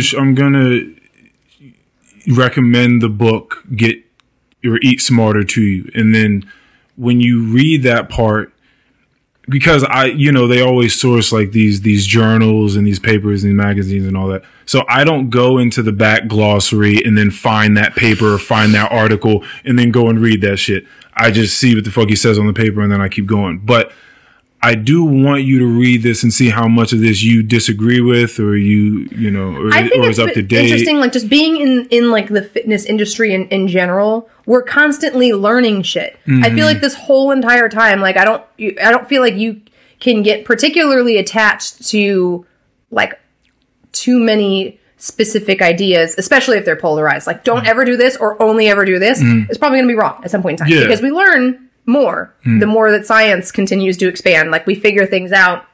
Like we always said before, like if your IT band was super tight, like definitely foam roll your IT band. And then over time we were like, oh wait, no, that could be damaging. Don't foam roll your IT band. Right. And it was like, okay, well this was really good at this time, and now they say no, it's not good. And it's really interesting the more that they start to figure things out. So what I think is difficult when you start talking about critical analysis.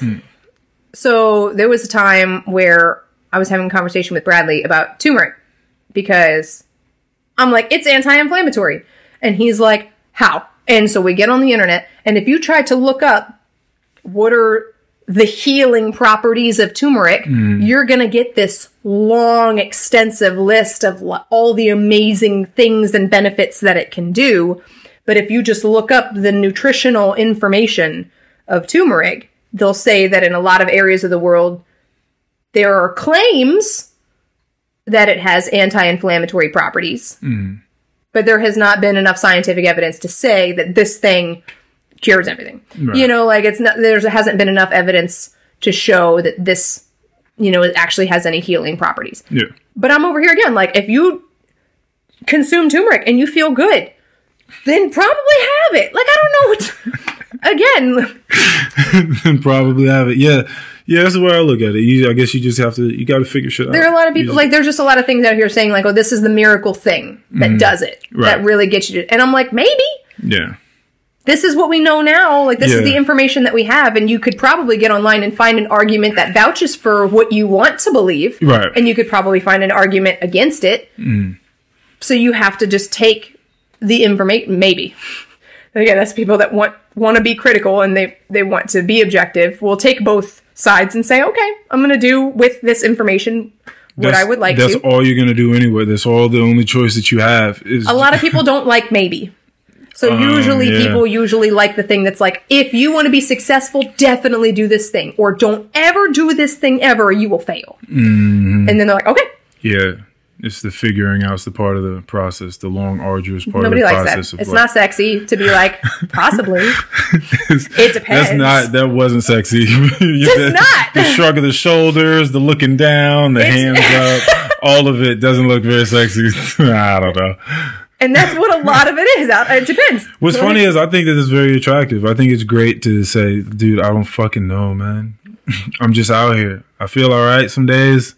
Other days I don't feel as good. I try to figure it out. I try to track certain things and, drink my water and exercise a bit and have food that I know isn't like I can confidently say isn't complete shit for me. Like I know it's not anti-nutrient. I know that. Like, I know that there are things that are supposed to be in this thing that I'm about to eat. It's not just a bunch of sauce that I don't even know what the fuck makes this sauce. Like, what is this big gelatinous fucking thing? What the fuck is that? Like, you don't know what Chick-fil-A sauce is. What the fuck is Chick-fil-A sauce?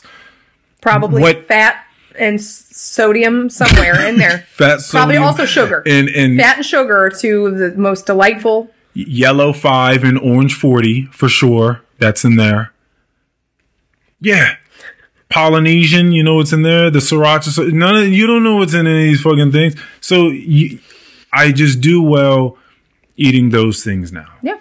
And it feels great to do it. And so I do that now. I'm so glad. My brain has gotten better. Like my perspective on things has gotten better. And I always do the things that make me treat myself and other people better. That's kind of a barometer. We should all find. Well, that's kind of the barometer for me. Like, what makes me do those things? Yeah. And like, okay, well, you know what? I'm no fucking genius, but I'll tell you this: I'm just gonna do those things. Yeah. Because I don't have all the fucking answers, but I'll do the things that make me treat myself and other people with more love. Yeah. I'll just do that. That's profound. Beautiful. I don't have all the answers, but I'll just do those things. That's what I got. This is why when I mentioned to you talking to people about where their priorities are was so important to me. Because when if I sit down and I talk to one of my closest friends and I say, this is my type priority right now. Now they know where I'm coming from and what's important to me. And then maybe they can also support me in that endeavor. Now, like, oh, okay, I know this thing is really important to you. So I'm going to try to do what I can. Because I care about you, you're my best friend, or you're my family member, or whatever, like, and I want to support that. And so I would sit down, it's kind of like when you were asking people what's at the forefront of your mind these days, because the word priority has been very important to me to get across, because I will ask, it really kind of surprised me how many people, because for the most part, if I say, like, what's your top priority these days, like, I would get an answer that made sense, like, this is where the bulk of my attention and energy are going. Mm-hmm. That makes sense. But there were a couple people where I would ask, what is your top priority in your life right now? And they would tell me something that to me seemed more like a goal, like something that sounds ideal or sounds nice, but none of their current decisions are supporting that. So I'm like, can you honestly tell me that is like your top priority in your life right now, even though none of your decisions reflect that? Like going forward, it's nice to be like, I would like it to be this thing. Like this thing is important to me and I would like to strive to get to that point. That's one thing. But to just be like, yeah, this thing is super, super important to me, but I'm not making any time for it. And I don't even really know what it looks like for me to be there. Like, it's just sounds nice. Is their version of succeeding at that thing maybe just different from yours? Or are they also admitting to having failed? I will ask questions. Like, because if I will say something, okay, because it's one thing for, I had one person tell me like that their most important thing was like their physical fitness and their well-being. And I'm like, okay, like what sort of like action steps do you take to make sure that you can support that thing? And then they will honestly say, okay, well, I fell out of my routine for this chunk of time because this happened at work. And now I know I'm going to get back into this routine. And this is what I was doing before. And this is what was successful to me. They'd be like, okay, cool. So you have like a plan, like you have a schedule for yourself. You know what activities you like to do to move your body. Like, I see where you're going. And then there will be other people that are like, they'll tell me this thing is important to them. I'll be like, okay, cool. Like, what does that look like? Or how do you, and then they'll be like, I don't know, honestly. Oh, okay. Well, yeah, if you're not working with nothing, you got to come to the table. And then I'm like, so what might you do to learn what that thing means to you? Like now, like, can we start to get some sort of, if that thing is important to you, like, how do we get that ball rolling? Well, that's why why they're talking to you. You're step one. Jessica, what you talking about? That's step one. You tell me. I'm paying you.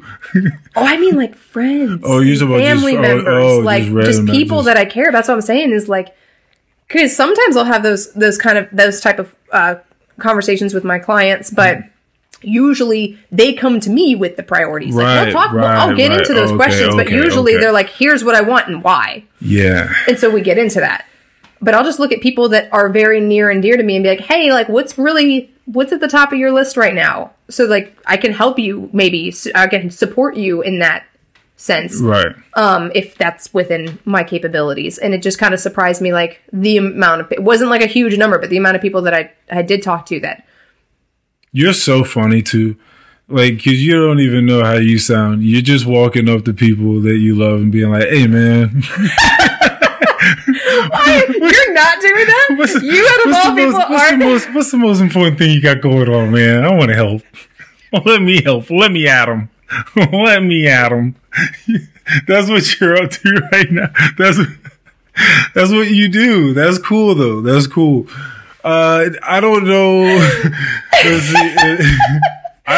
I don't think that I'm doing that.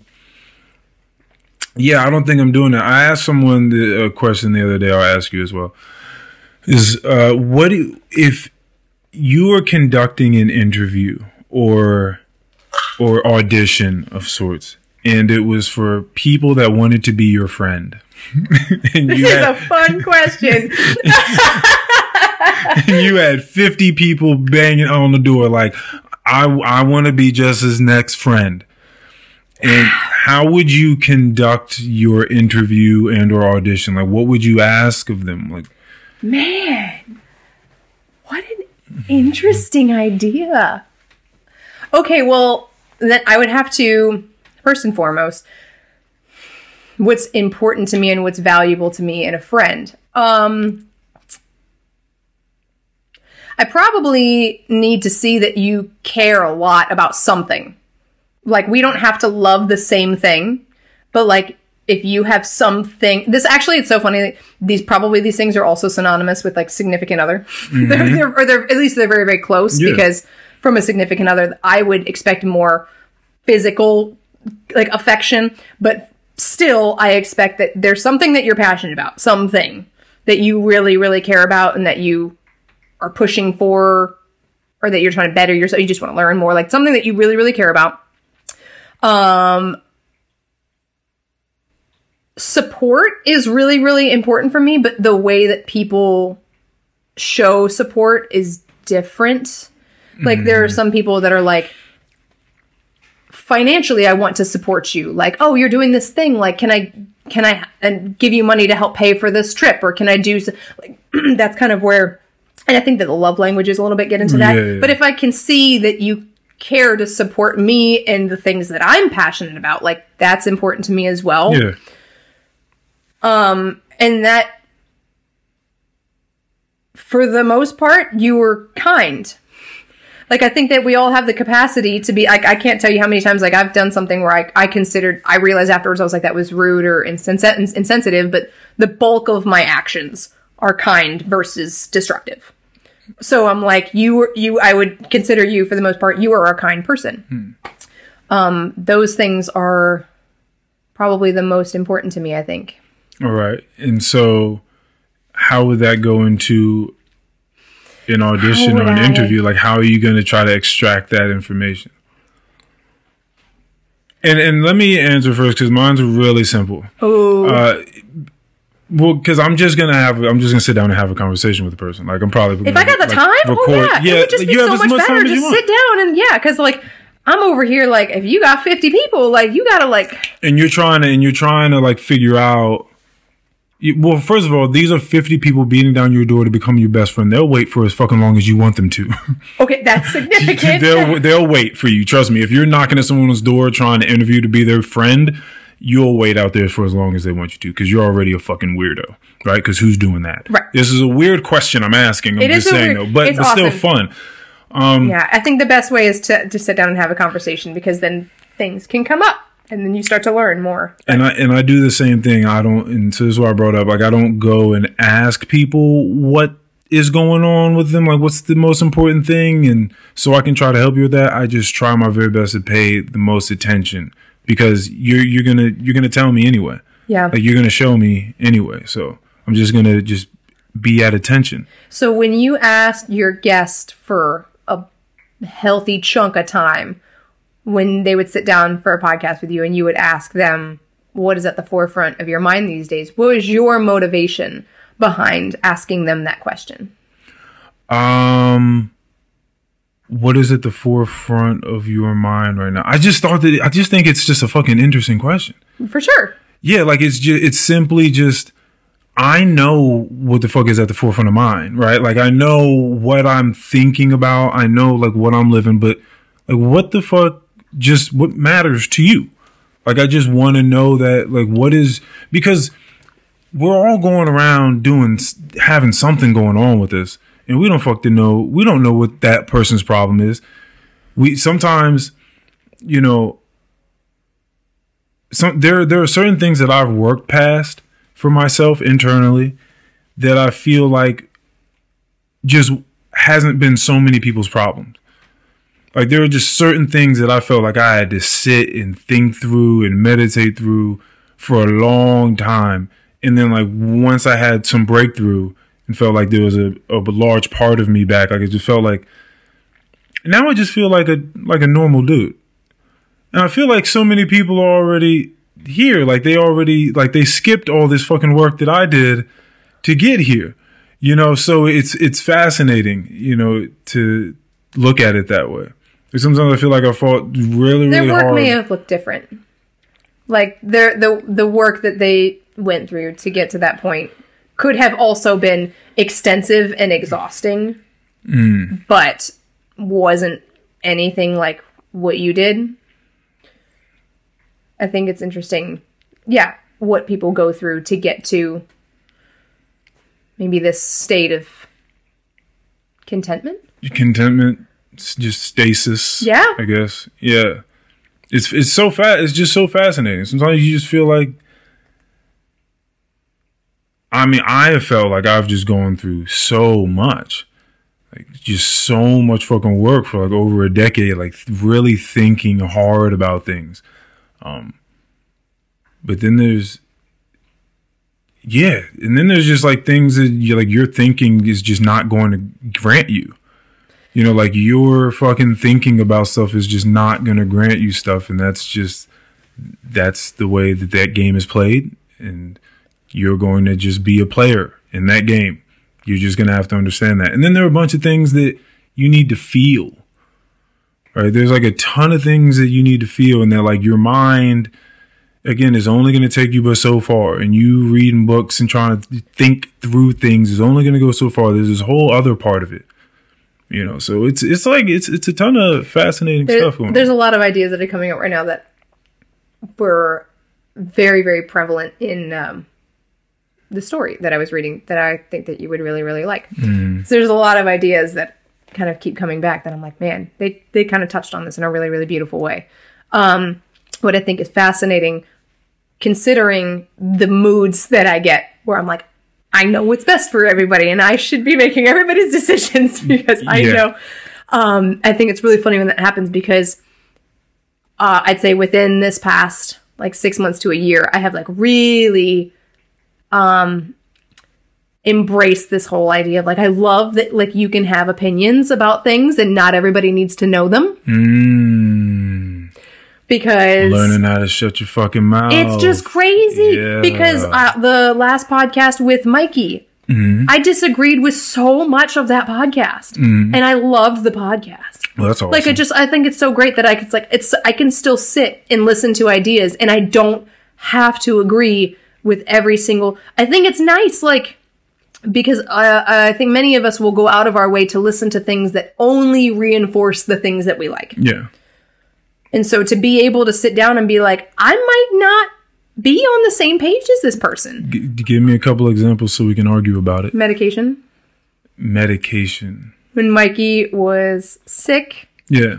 And did not want to take medication. Oh, and he felt like... No, he was an idiot. He felt like a failure if he could not. But that's Mikey just wanting to... That's his ego. He just wants to... I just had to tackle that like 2 months ago.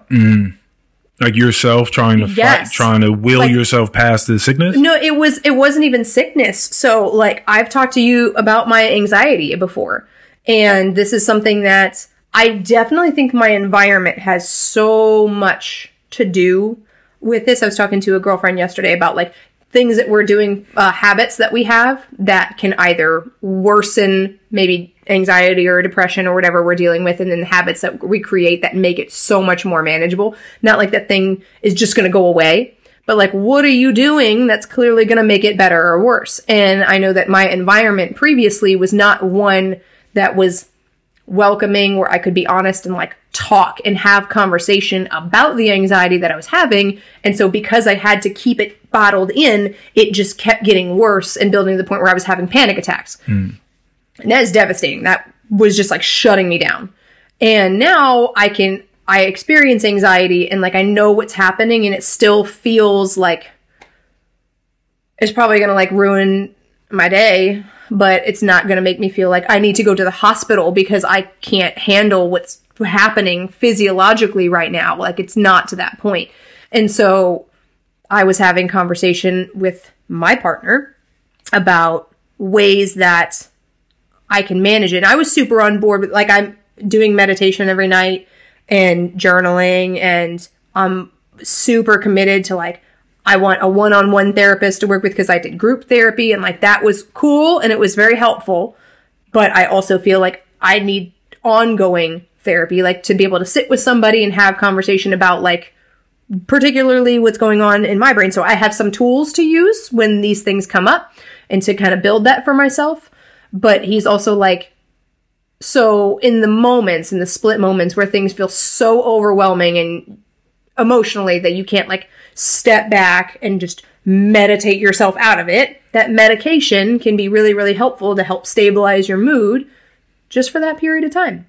And I was so resistant to doing medication because I felt like I was a failure if I had to take medication. Like, I felt like if I couldn't fix it myself with meditation or whatever sort of mindfulness or whatever, if I couldn't, like he said, meditate my way out of it, then I failed. Wait, is that what Mikey said? No. That's what I'm talking about. Like, this is what I was talking. I had the conversation with my partner, but Mikey was very much. He said like but he kind of said it in that way, like he wanted to will himself out of the sickness. And I'm like, dude, that's it's just not fair to yourself. Mikey, like, listen, it just Mikey's ridiculous, but and he knows that. I felt where he was coming from though, because like I felt that resistance. Yeah, and so like when I got over that and I sat down with my doctor and I talked to my doctor about getting medication, and like I'm really, really thankful that I got to the point to know like, okay, I have this, like this is just another layer of support that I have for myself. Yeah, I'm glad that you got that medication. Yeah.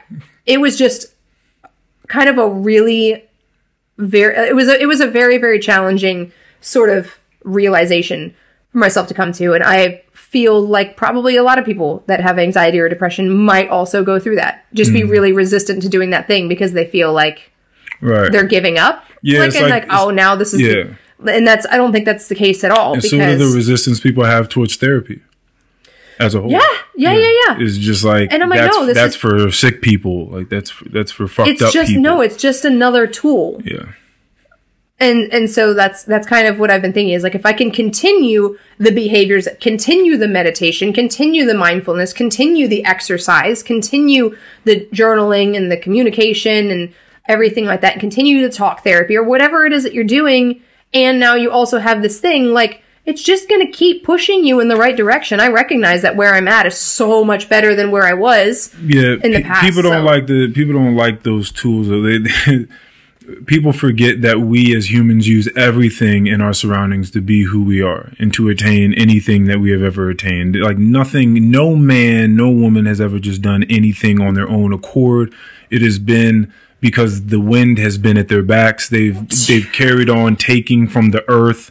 Like we use things around us in order for the facilitation of our daily lives. So sometimes it's going to look like meditation. It's going to look like talk therapy. Sometimes it's going to look like medication. Sometimes it's going to look like different types of food. But we're constantly taking from the earth and from our surroundings. So we're not doing any of this shit on our own. No, but there's so much in this. I feel like it's just such. Recognize when you are putting your needs first and like you're advocating for your own growth and you're putting yourself into a better place. Like you deserve that credit by all means. But also, I agree. I don't think that we're doing anything solo. And it kind of, to me, I don't think it's like particularly healthy when everybody's like pushing for independence in like every relationship, because I'm like, yes, you should have a degree of independence, but I also think that because you are in a relationship. Ooh, stop right there while I go to the bathroom. Hold on, hold on. That's a great topic. Quick question: you did this? Yeah. This is beautiful. That's so funny that you say that. I think it looks like it's like shit, honestly. Oh, I really love it. Especially if you had seen the thing it was supposed to be. That was done at a sip and paint. It looks nothing like the original or anyone else's at all. Like the color scheme is completely different. Like literally like what it is you're looking at. That's supposed to just be a moon. No fucking eyelashes. No the tree's not supposed to look like that. The color scheme it's crazy. Anyway, okay. I think it's awesome. I appreciate that. Thank you very much. So relationships. I like this. Oh, yeah. We'll talk about, I used your quote in my yoga class this past Saturday. Nice. Okay, but you were talking about relationships. In relationships, I actually think that because in any sort of relationship, there is an understanding of, I think, how you're supporting each other. I believe that that's what a relationship should be. So I think that there is some degree of codependence. And I think there's so many people that just think that that's just like a terrifying and toxic word all around, and there should be 0% of codependence ever. And then I'm like, how do you have relationships with people? Like, that just makes me think of the people in my life that are like so aggressively stubborn that they will never ask for help, even if it's like at their own, the expense of their health. Like they're just too proud. Like, no, I got this. I could figure it out by myself. It's like, or just fucking ask for help because we love you and we care about you and you don't have to carry the entire universe on your shoulders. Yeah. I think I recently said that codependency was toxic, but I don't think that's what I meant. I think it definitely made sense in the way that I was having that conversation with that person. But because I understand what you're talking about as well. Someone recently told me that they felt like, and I think this is one of those sort of quotes that rings off on Twitter. People would really like rally behind this. Is cheating happens when one person in the relationship feels as though they're not getting what they need out of that relationship. And what I said, not so much as a counter to that, but just as a supplement to it, was that I think that this cheating thing happens when people are expected to get everything out of that relationship and they're not being given a long enough leash, if you will, to go out and explore other things in life with other people, possibly, and then be able to take from those moments the nutrients that comes from seeing new things with new people outside of this one person. Extract that nutrients, bring it back to the relationship that you're building with someone, and so that way the relationship gets stronger. I think that it's unfair to expect that we can get everything that we need from one individual. Regardless if that's like your best friend and you spend every day with your best friend and you think that that person now is supposed to support you in every aspect of your life. Like, I think it's just unfair to put that on them. Like, I think people are really hopped up on that, though. I think people spend a lot of times, I mean, just the films that you go up watching, the pop songs that are popular, it's really just about like, I can't fucking live without you. I need you. And you just have to ask yourself, where young ones, like, where do we learn romance and love from? Because it's not our parents, right? Like, everyone's not sitting down having a comprehensive conversation. It's so nice. It's so nice if that's exactly what we learned. Not happening.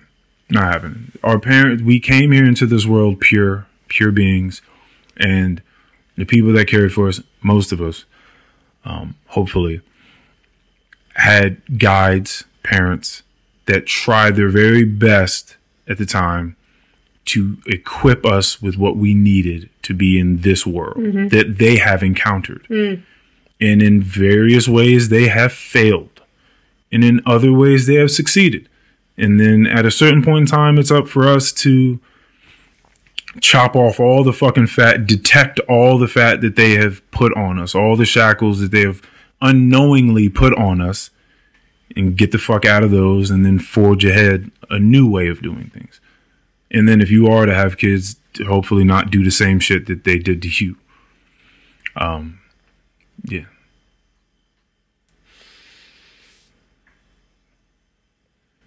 I am very much about recognizing whatever sort of environment that you grew up in has an impact on who you are.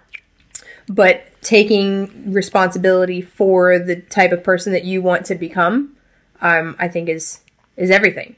And damn, it's going to really drive me bonkers that I can't remember who wrote this. It's called "You Are a Badass." It was one of the earliest like self-development books that I ever read. But there was one line that I read that just like for one of those things that kind of made me like I needed to put the book down for a second and be like, damn it. And it was like, it's not your fault if you're fucked up. It's your fault if you stay fucked up. And I read that and I was like, oh my word. Like, how many of us need to recognize, like, it's fine. If you have these things going on with yourself that feel hard or like you don't like them, like, it's not your fault. But you get to do something about it. Yeah. And that is why I quoted you. On the back end. And I didn't know where like that came from, if you had heard that or a concept like that somewhere else, or if that was just something that kind of came to you. But it was just I have felt many of those moments, and I had another one of those moments on like Friday night. And so then Saturday when I went to go teach class, I was like, hey, you have those moments where you do a thing and you really don't feel great about the decision that you made, or you feel disappointed or humiliated by the thing that you did. And then you can actively say, I don't want to do that thing again, and I want to be better. And it feels awesome to have that awareness. Great. Like, it feels fucking great. Because at first it sucks. It does suck. Whatever that thing is, when it hits you in the face and you realize you did it, it's like, oh no, I'm the person I always make fun of. But that degree of self-awareness. Yeah, you gotta. That was another thing that I was telling a friend about. When I had that experience, she was like, you're already doing better than you realize because you had the wherewithal to notice that you did the thing. Yeah, but it doesn't even matter. You gotta forge ahead. I know, I totally get it. But that's the thing is, like, I didn't even consider, there was a point in time where I probably wouldn't have caught that. There's a point in time where I probably would have just did the thing and then just kept going, and maybe that thing happens again later, and you just kind of start to feel crummy. Until you notice that you're like, oh, my actions in this moment could have been different. And then you're like, oh, dang. So I think that, it can be really hard and really exhausting. You talking about punishing yourself in the gym, I wasn't on board with that. It was really entertaining listening to your story, but I was like, I'm not on board with this. I mean, that was, I doubt that it... I doubt that it'll happen again, be honest. Like, I don't, I kind of left that one in the past too. Like, I let that one, I understood, by the way, everything I've done, like, I've understood why I did it. Right. where I was at, like why it made sense, and that ultimately, like these things, like that was good. I had a good outcome. I released a ton of stress. Like I felt amazing afterwards. Like I was clear headed, all that sort of stuff. And at the same time, I didn't have to have that intention, like to get to that place. Like it didn't have to come from that place of fury, kind of, right? So, right. No, I'm not in that headspace now, you know. But I also did shrooms like 4 days ago. So, I don't know. Oh, so what you're saying is like you don't know if you would do that again? Yeah, but I doubt it though. But I really do doubt it though. That was pretty, because that had a lot to do with, again, like a lot of the hard processing that I was doing. It was just working overtime. Yeah. Yeah, it was just working. I was just churning out ideas and new angles and stuff like that. It was just a lot. Yeah, it just now things just seem like the dial's just been turned back, and I spent a whole lot more time, even more, which is crazy, just even more immersed in the moment with the people that I'm in proximity with than I was before, which seems crazier to me than anything. It's kind of like the concept of like trying to relax. Like, are you really relaxing if there's effort involved? Like, so I see what you're saying. I think that there is the ability to be more present isn't because you're trying so hard to focus on being present. You're just there. You're just there. Like, yeah. You're here. Yeah. So that's pretty crazy. It's a good way of looking at it. Yeah, I've considered that a lot. The striving to relax. Like, I'm going to try to relax. Or I'm like... Yeah, it was like that for a lot of things. All the trying, you kind of gotta let that shit go. Honestly, I think about like growing up as a young man, as a young lad, trying to procure the interests of a young woman, and there were all these myths and all these different things. Like, trust me, we try every way we can to like finagle a way to get with a young lady when you're younger, and some guys forever. Put like a lot of effort and like energy and brain power into it. And this running trope of you just gotta like not care about them. You know, when you're like middle school, high school, it's happening too. Like, you just kind of give them the cold shoulder. You show them you don't care, and then they end up liking you more because of that whole thing. Like, it's all very juvenile. But in these years when we're learning what love is and what courting is, and we're running around listening to this type of shit, that's what you try to do. You try to act like you don't care about them. Some people you fool, and they're just like, oh, he doesn't care about me. I like him now. That happens, right? Like that's a legitimate situation every single day of life. That is happening. Crazy numbers.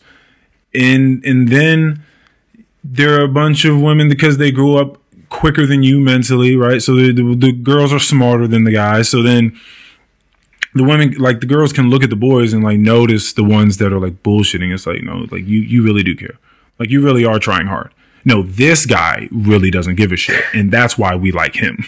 You know what I'm saying? So there's always been this trying to act like something else, like to try to appease or to try to gain the attention of others from the outside. Like it's a weird game.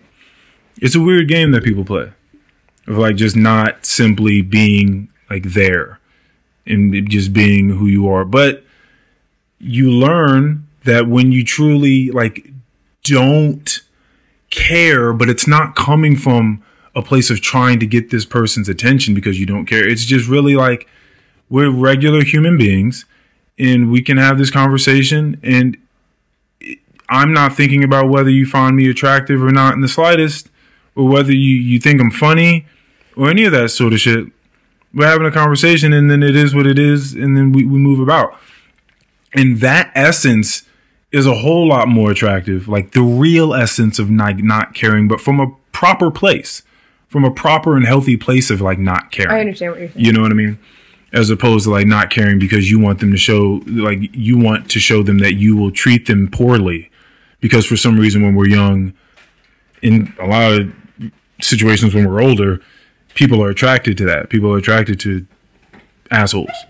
right? That are going to treat them badly, probably because of something in the past that's been the way that they have learned love or learned affection. Yeah, I think that's sad and that's unfortunate. But that's, again, like, I know I can't do nothing about that. That's not... Oh, no. So that Jess that was in that mood is like, why are you doing these things? It's so destructive. Would be freaking out. But was there a little bit of the superhero that came out of you just now as I was talking about it? A little bit of you that wanted to go and save someone?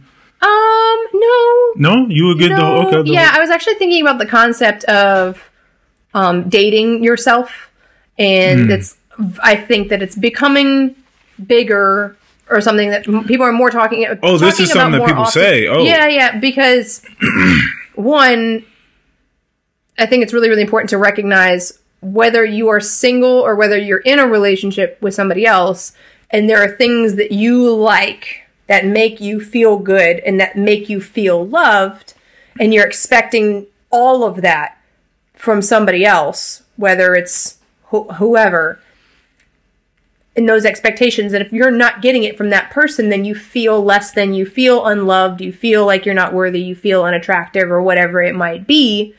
And it's really, really cool if that does happen, and somebody does give you love in the way that you like to receive it. But the process of, like, the ongoing dating yourself and being like, if I want flowers and this person over here didn't just assume to buy me flowers, then I'm going to go buy myself flowers. Or, like, I really want to go to the movies, but this person hates going to the movies. I'm just going to go to the movies then. Mm-hmm. Like, rather than waiting and being like, oh, well, I can't just go to the movies by myself. Like, I need somebody to go with me.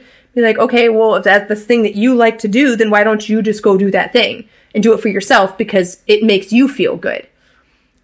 Even, like, affirmations is pretty much like if you like compliments. Like, affirmations are like you complimenting yourself because you're giving yourself the feedback that you need. Like, man, I really wish somebody would tell me that I'm beautiful. Be like, okay, well, why don't you just tell yourself that you're beautiful? Mm-hmm.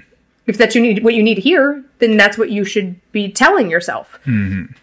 So I was kind of curious, you might not refer to it as that or such, but I was curious what you would consider for you is like what you do to date yourself. Well, in that particular instance, you telling yourself that you're beautiful also, it clearly has something to do with you having low self-esteem, like low self-value. So why would you even believe yourself if you tell yourself that? Like, what does it matter? Because you already clearly value. I honestly think that affirmations, and I don't know if this is an unpopular opinion, but I feel like affirmations are like telling yourself the things that you don't believe enough times that you start to believe it. Oh, okay. Okay. Like, I think it's one of those things like fake it till you make it kind of things. Mm-hmm. Like, if I'm constantly used to telling myself that I'm fat or that I'm ugly or that I'm not worthy of love or attention or whatever, and then I just actively shift the conversation and I tell myself the opposite, at first it might seem kind of ridiculous or silly or fake. And then the more that you do it and then the more you realize that that's an actual possibility.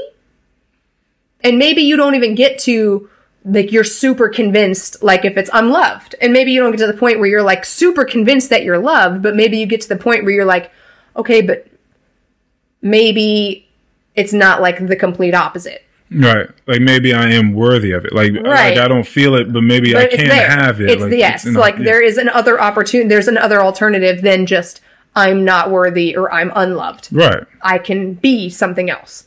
And so I think that's really the most beneficial thing about affirmations is like you kind of opening up the door to there's another possibility here. There's something else that you could feel. You might not be there right now. Might not be like I'm the best ever, but it might be like, I'm okay. And so what were you asking me in regards to affirmation? I'm curious, like, what you do to date yourself. Oh. Like, what kind of things do you do just for yourself because you like to do them and you don't wait for somebody else to do them for you to make you feel good? Shit. Probably most things, but I'm just curious. Yeah, I think it's most things. Like, I don't even think about it like that. When was the last time like you went out and you did something solo that most people probably wouldn't do solo? that most people wouldn't go out and do solo. The last thing. I don't even know what people wouldn't do. I mean, I've sat in a field by myself. Lovely. I've gone out to like IHOP and sat by myself and just like read a book. Lovely. Yeah, I don't really go out to movies that much, so I really wouldn't do too much of that by myself. Although I have. But yeah, I don't know. I do most things like I exercise by myself. Do you find have you worked out with somebody else recently? Like worked out with like a partner or a buddy? No.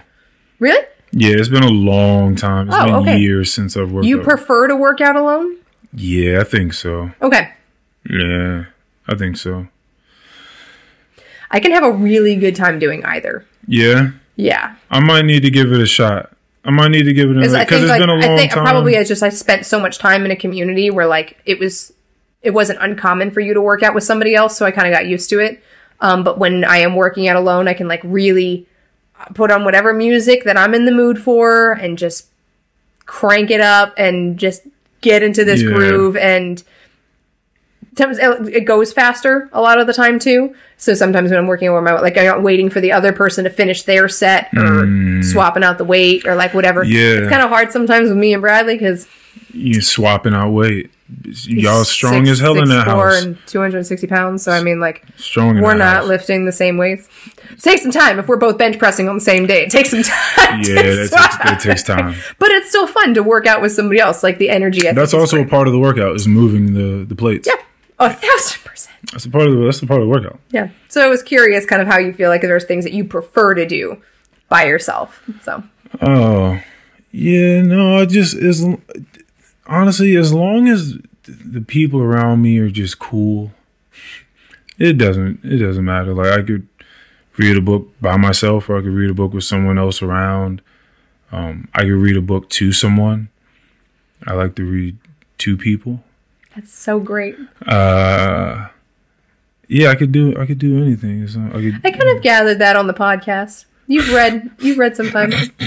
I don't think that it's like weird. I don't think it's ridiculous. Like there's sometimes where like if there's passages in books that I've read, I'll read them to my yoga students. Okay. So, yeah. I was reading a passage to someone the other day out of Aesop's Fables. Okay. And I was at work doing it and it seemed fucking hilarious because then somebody was just like, "Oh, how romantic." And I had kind of forgotten like, "Oh shit, like this is just what I'm doing right now. Like I'm talking to this person that enjoys these things I'm talking about. So I'm just talking to them about these fables." But from the outside, it's like, who the fuck do you see holding a small little book of fables and like reading them to someone else? You know what I mean? But yeah, I don't know. I think that stuff is fucking cool, especially if it's something that's been really remarkable to me. Like these fucking fables. Do you remember reading Aesop's Fables? Or I don't think we had to do that in America. I don't think we had to do that. Like, you think this is required reading in certain places? In like, I think Russia, where this young lady is from, I last spoke to. I think she's from Russia. Yeah, there's certain places where that's just one of the things on the list, like how we read the Odyssey. Yeah. Or fucking, I don't know. What's the? Back, you think it's really fascinating what books we were required to read. Yeah, wasn't it like the Scarlet Letter, one of those? There's got to be something from not Charles Dickens, but maybe him too. But what are the ones with like there's got to be, what's another one with like kids, Lord of the Flies. Oh yeah. Okay. Huckleberry Finn.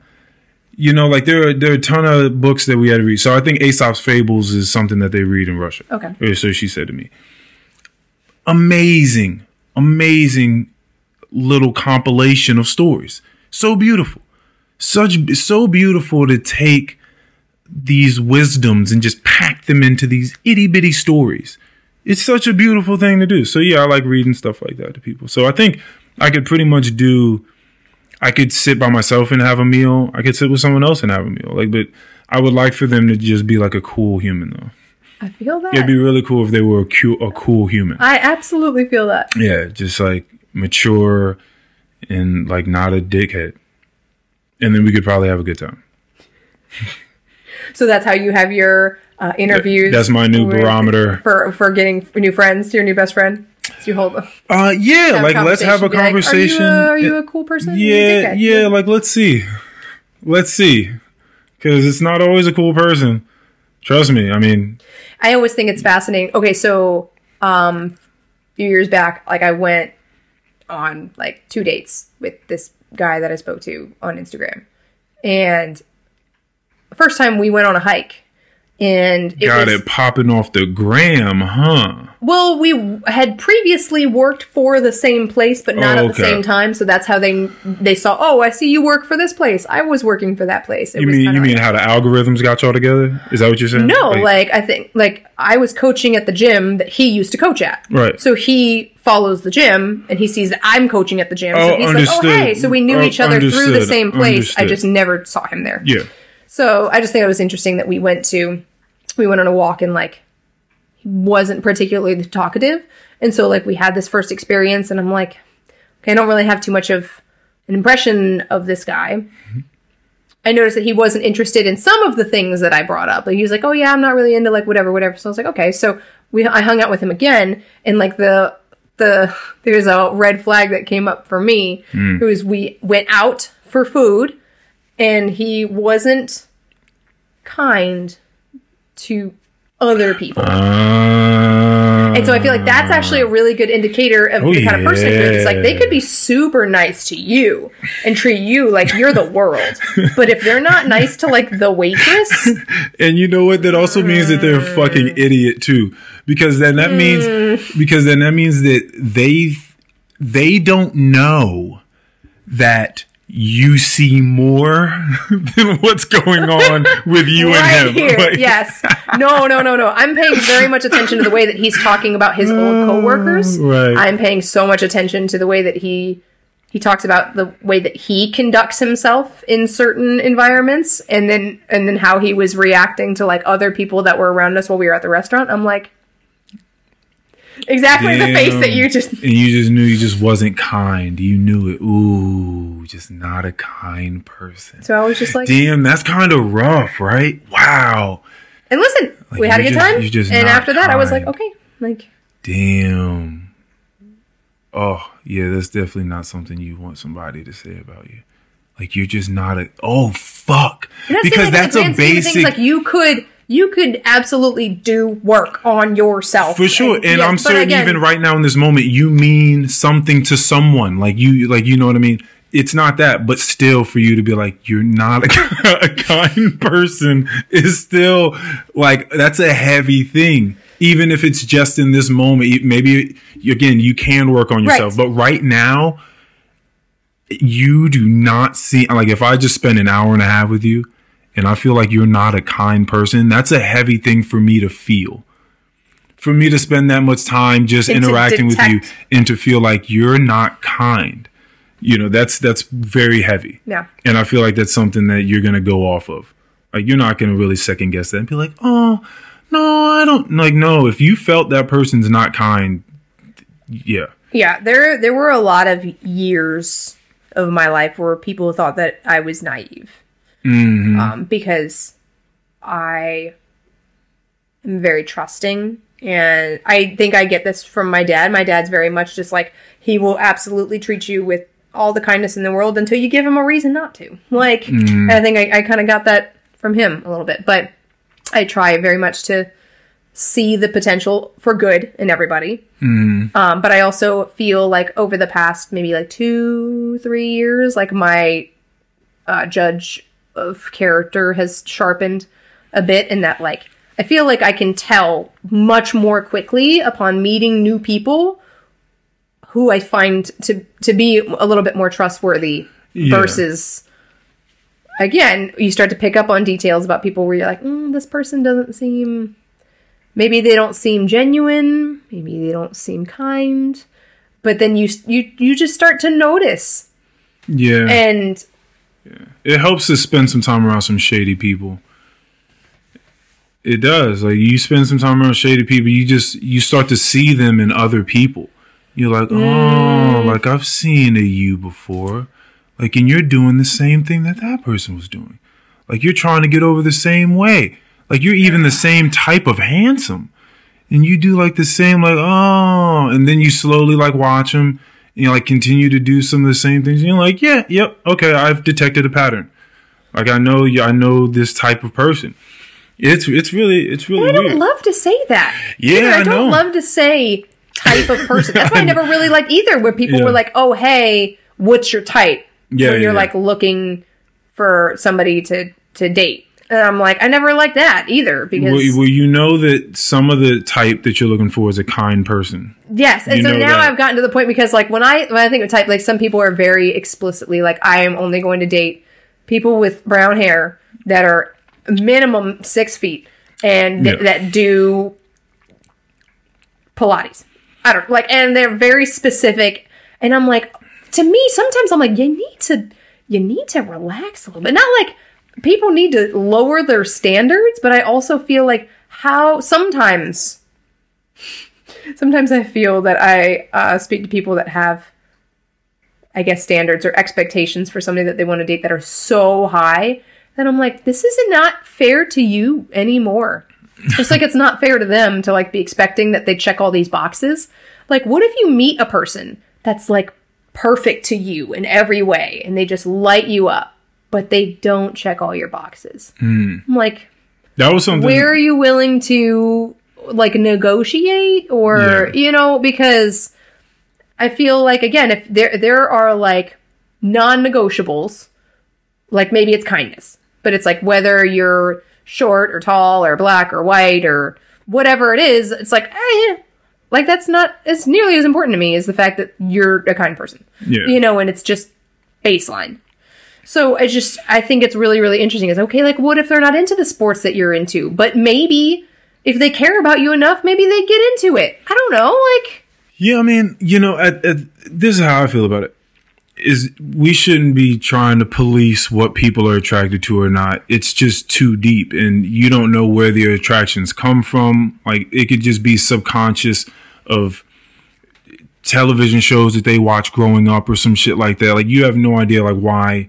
Like, we can't account for personal preference, right? Yeah. So you just never know, like, why people are attracted to certain people. And I think you're allowed to have preferences. You just gotta let it be. Like, whatever the fuck they're interested in for whatever reason. Because the short thing, like when you're saying, oh, well, you're a kind person, it's like, yeah, but then there is physical attractiveness, and for everybody, and you will gain that attraction if you begin to like someone more, like see more in them.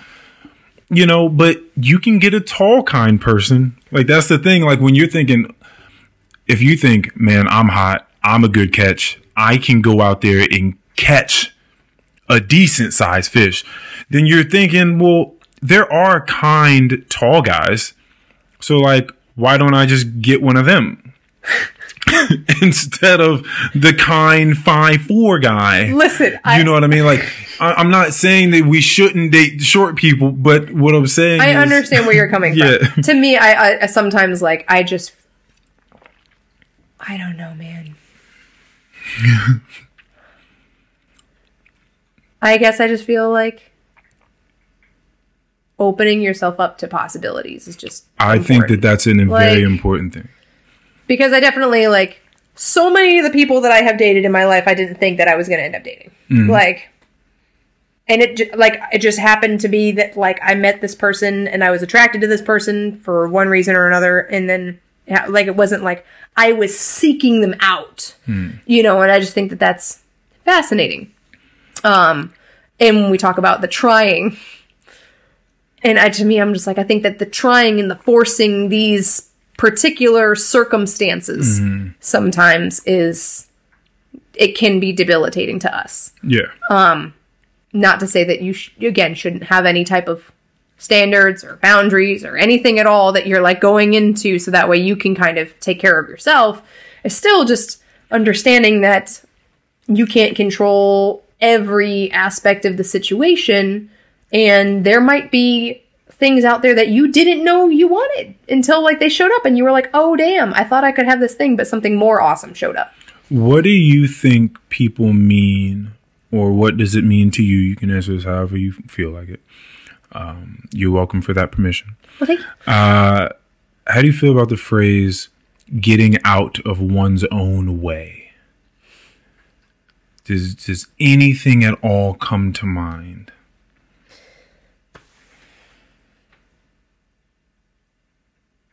So, yeah.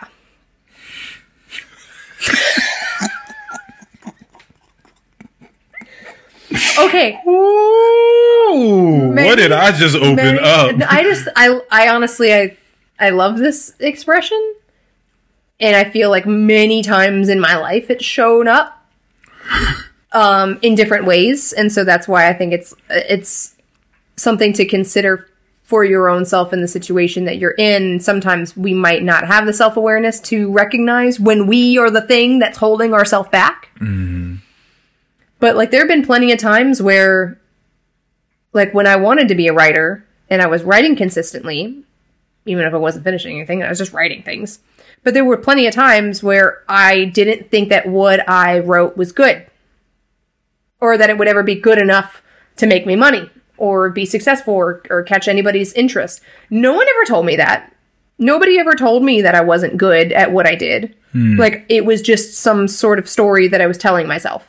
And that was probably one of my earlier experiences of getting out of my own way, was just doing the thing and committing to the thing.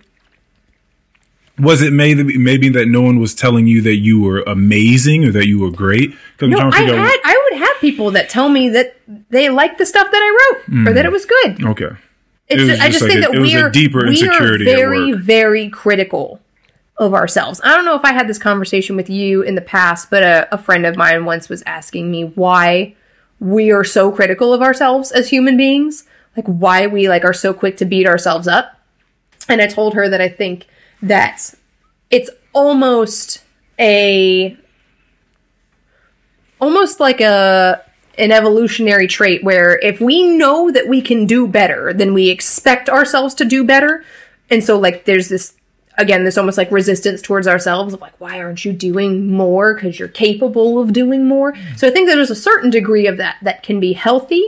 And then there's a certain degree that's so self-deprecating that you just stop doing the thing because you're why? If I'm never going to be successful at it, or if I'm never going to be good at it, or nobody's ever going to want whatever I'm creating or whatever I'm doing, then why do it? And then that's the point where it's you need to get that voice in check. But just that little bit that lets you know that you're capable of doing more or doing better, I think can be healthy. And the getting out of your own way, I think, is a lot of if you have the two voices and one's who the fuck are you? And why are you qualified to do this? And who in the world would ever want anything to do with whatever you're doing? And the voice that's you know what you're doing. You know what you have to offer. Fucking do it. That just needs to win just a little bit more. It needs to be in check because you need to recognize that you are wrong sometimes. Yeah. I think that it's really, really important to have that understanding of ourselves so that we know when we can grow or when we need to apologize because maybe we were disrespectful or whatever. We need that check. But I think that little voice of confidence needs to be just a little bit louder. That's the getting out of your own way part. So that's something that I've been thinking about a lot with coming into this new role with the yoga teacher training. I remember the very first time that I stood in front of the other teacher trainees, and I'd never lectured before in my life. I never taught. When I'm teaching a yoga class, it's different. But sitting in front of somebody else and just teaching them information, I never done that. Yeah. And so there was that split second, that voice that was who are you? Why do you deserve to do this? Why are they going to care about anything you have to say? And immediately I was nope, you know what you're doing. Speak. Yeah. And that's that tiny little split second. It's necessary because otherwise I got to get out of here. That's exactly what I'm saying, man. It's so that's what I'm saying. I think it's healthy to have maybe that nervous energy or that little bit of uncertainty, because that lets you know. It's a checks and balances system. Yes. A little internal checks and balances. Yes. I love that you asked that. You need that. Yeah, you definitely need a checks and balances system. That's a fact. You got to keep yourself in check. It's great to acknowledge the growth that you've been through, and like where it's gotten you. But you have to remember that there's still a ton of other things that can be done. Yeah. And I think it's interesting too that where I think that you and I share some similar values is that I am interested in growth and doing better and progressing, but also the knowledge that like you don't always have to be a self-improvement project. Like you can also just be. Yeah. Sometimes it's like maybe a little bit of what happened to you like 4 days ago. Yeah, oh damn. Yeah, I mean, well, the realization came before that because again, I think it was much more linked to the diet and like me changing the things I was eating and like cutting out a ton of the wildly unnecessary sugars and shit that I was just having and just again soft doughy things.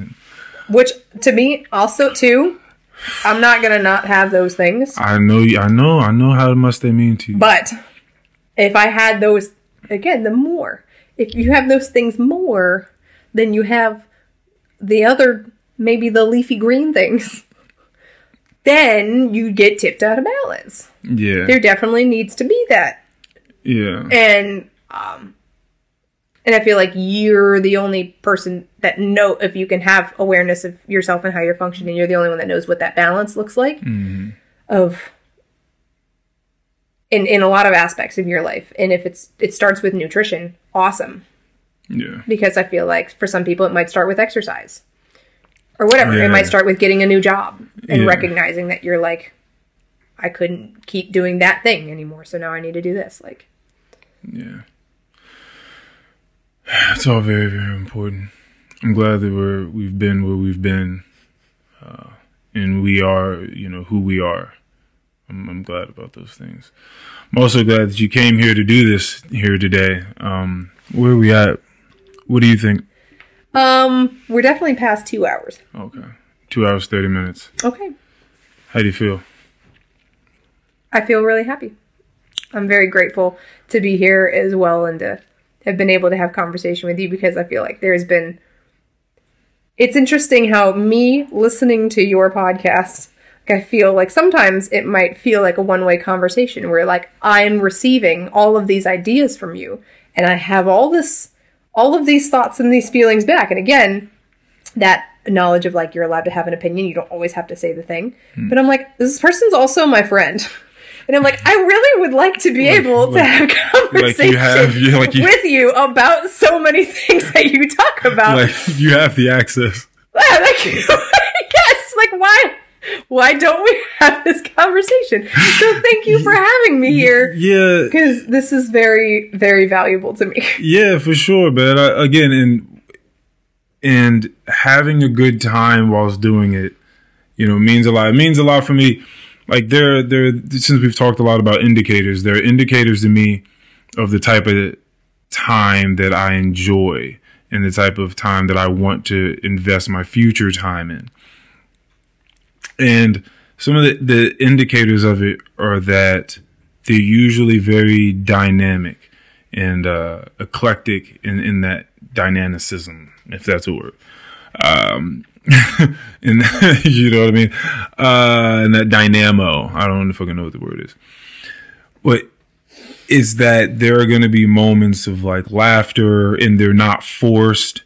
And there are going to be moments of just very, very serious talk for whatever reason. Maybe it's just a serious, like intellectual subject and we both need to be in tune with the fuck the other one's talking about in order to like really get what you're supposed to get out of it. Or maybe it's just like emotionally heavy and you just kind of need to be there because it's emotionally heavy. All these different things, they kind of go in and out, but none of them are any less important than the last one. Like they're all natural and seemingly as though two people are getting out of their own way to have a conversation. And so that's really what it's like. You can just tell that it's just very organic because it just goes where it goes and you just allow it to be such. So that's a great indicator for me that this is the type of time that I would like to further invest in life. Yeah. So I am so grateful to hear that. I feel the same. Awesome. All right. This is episode 256. Ow! Thank you everybody for coming back.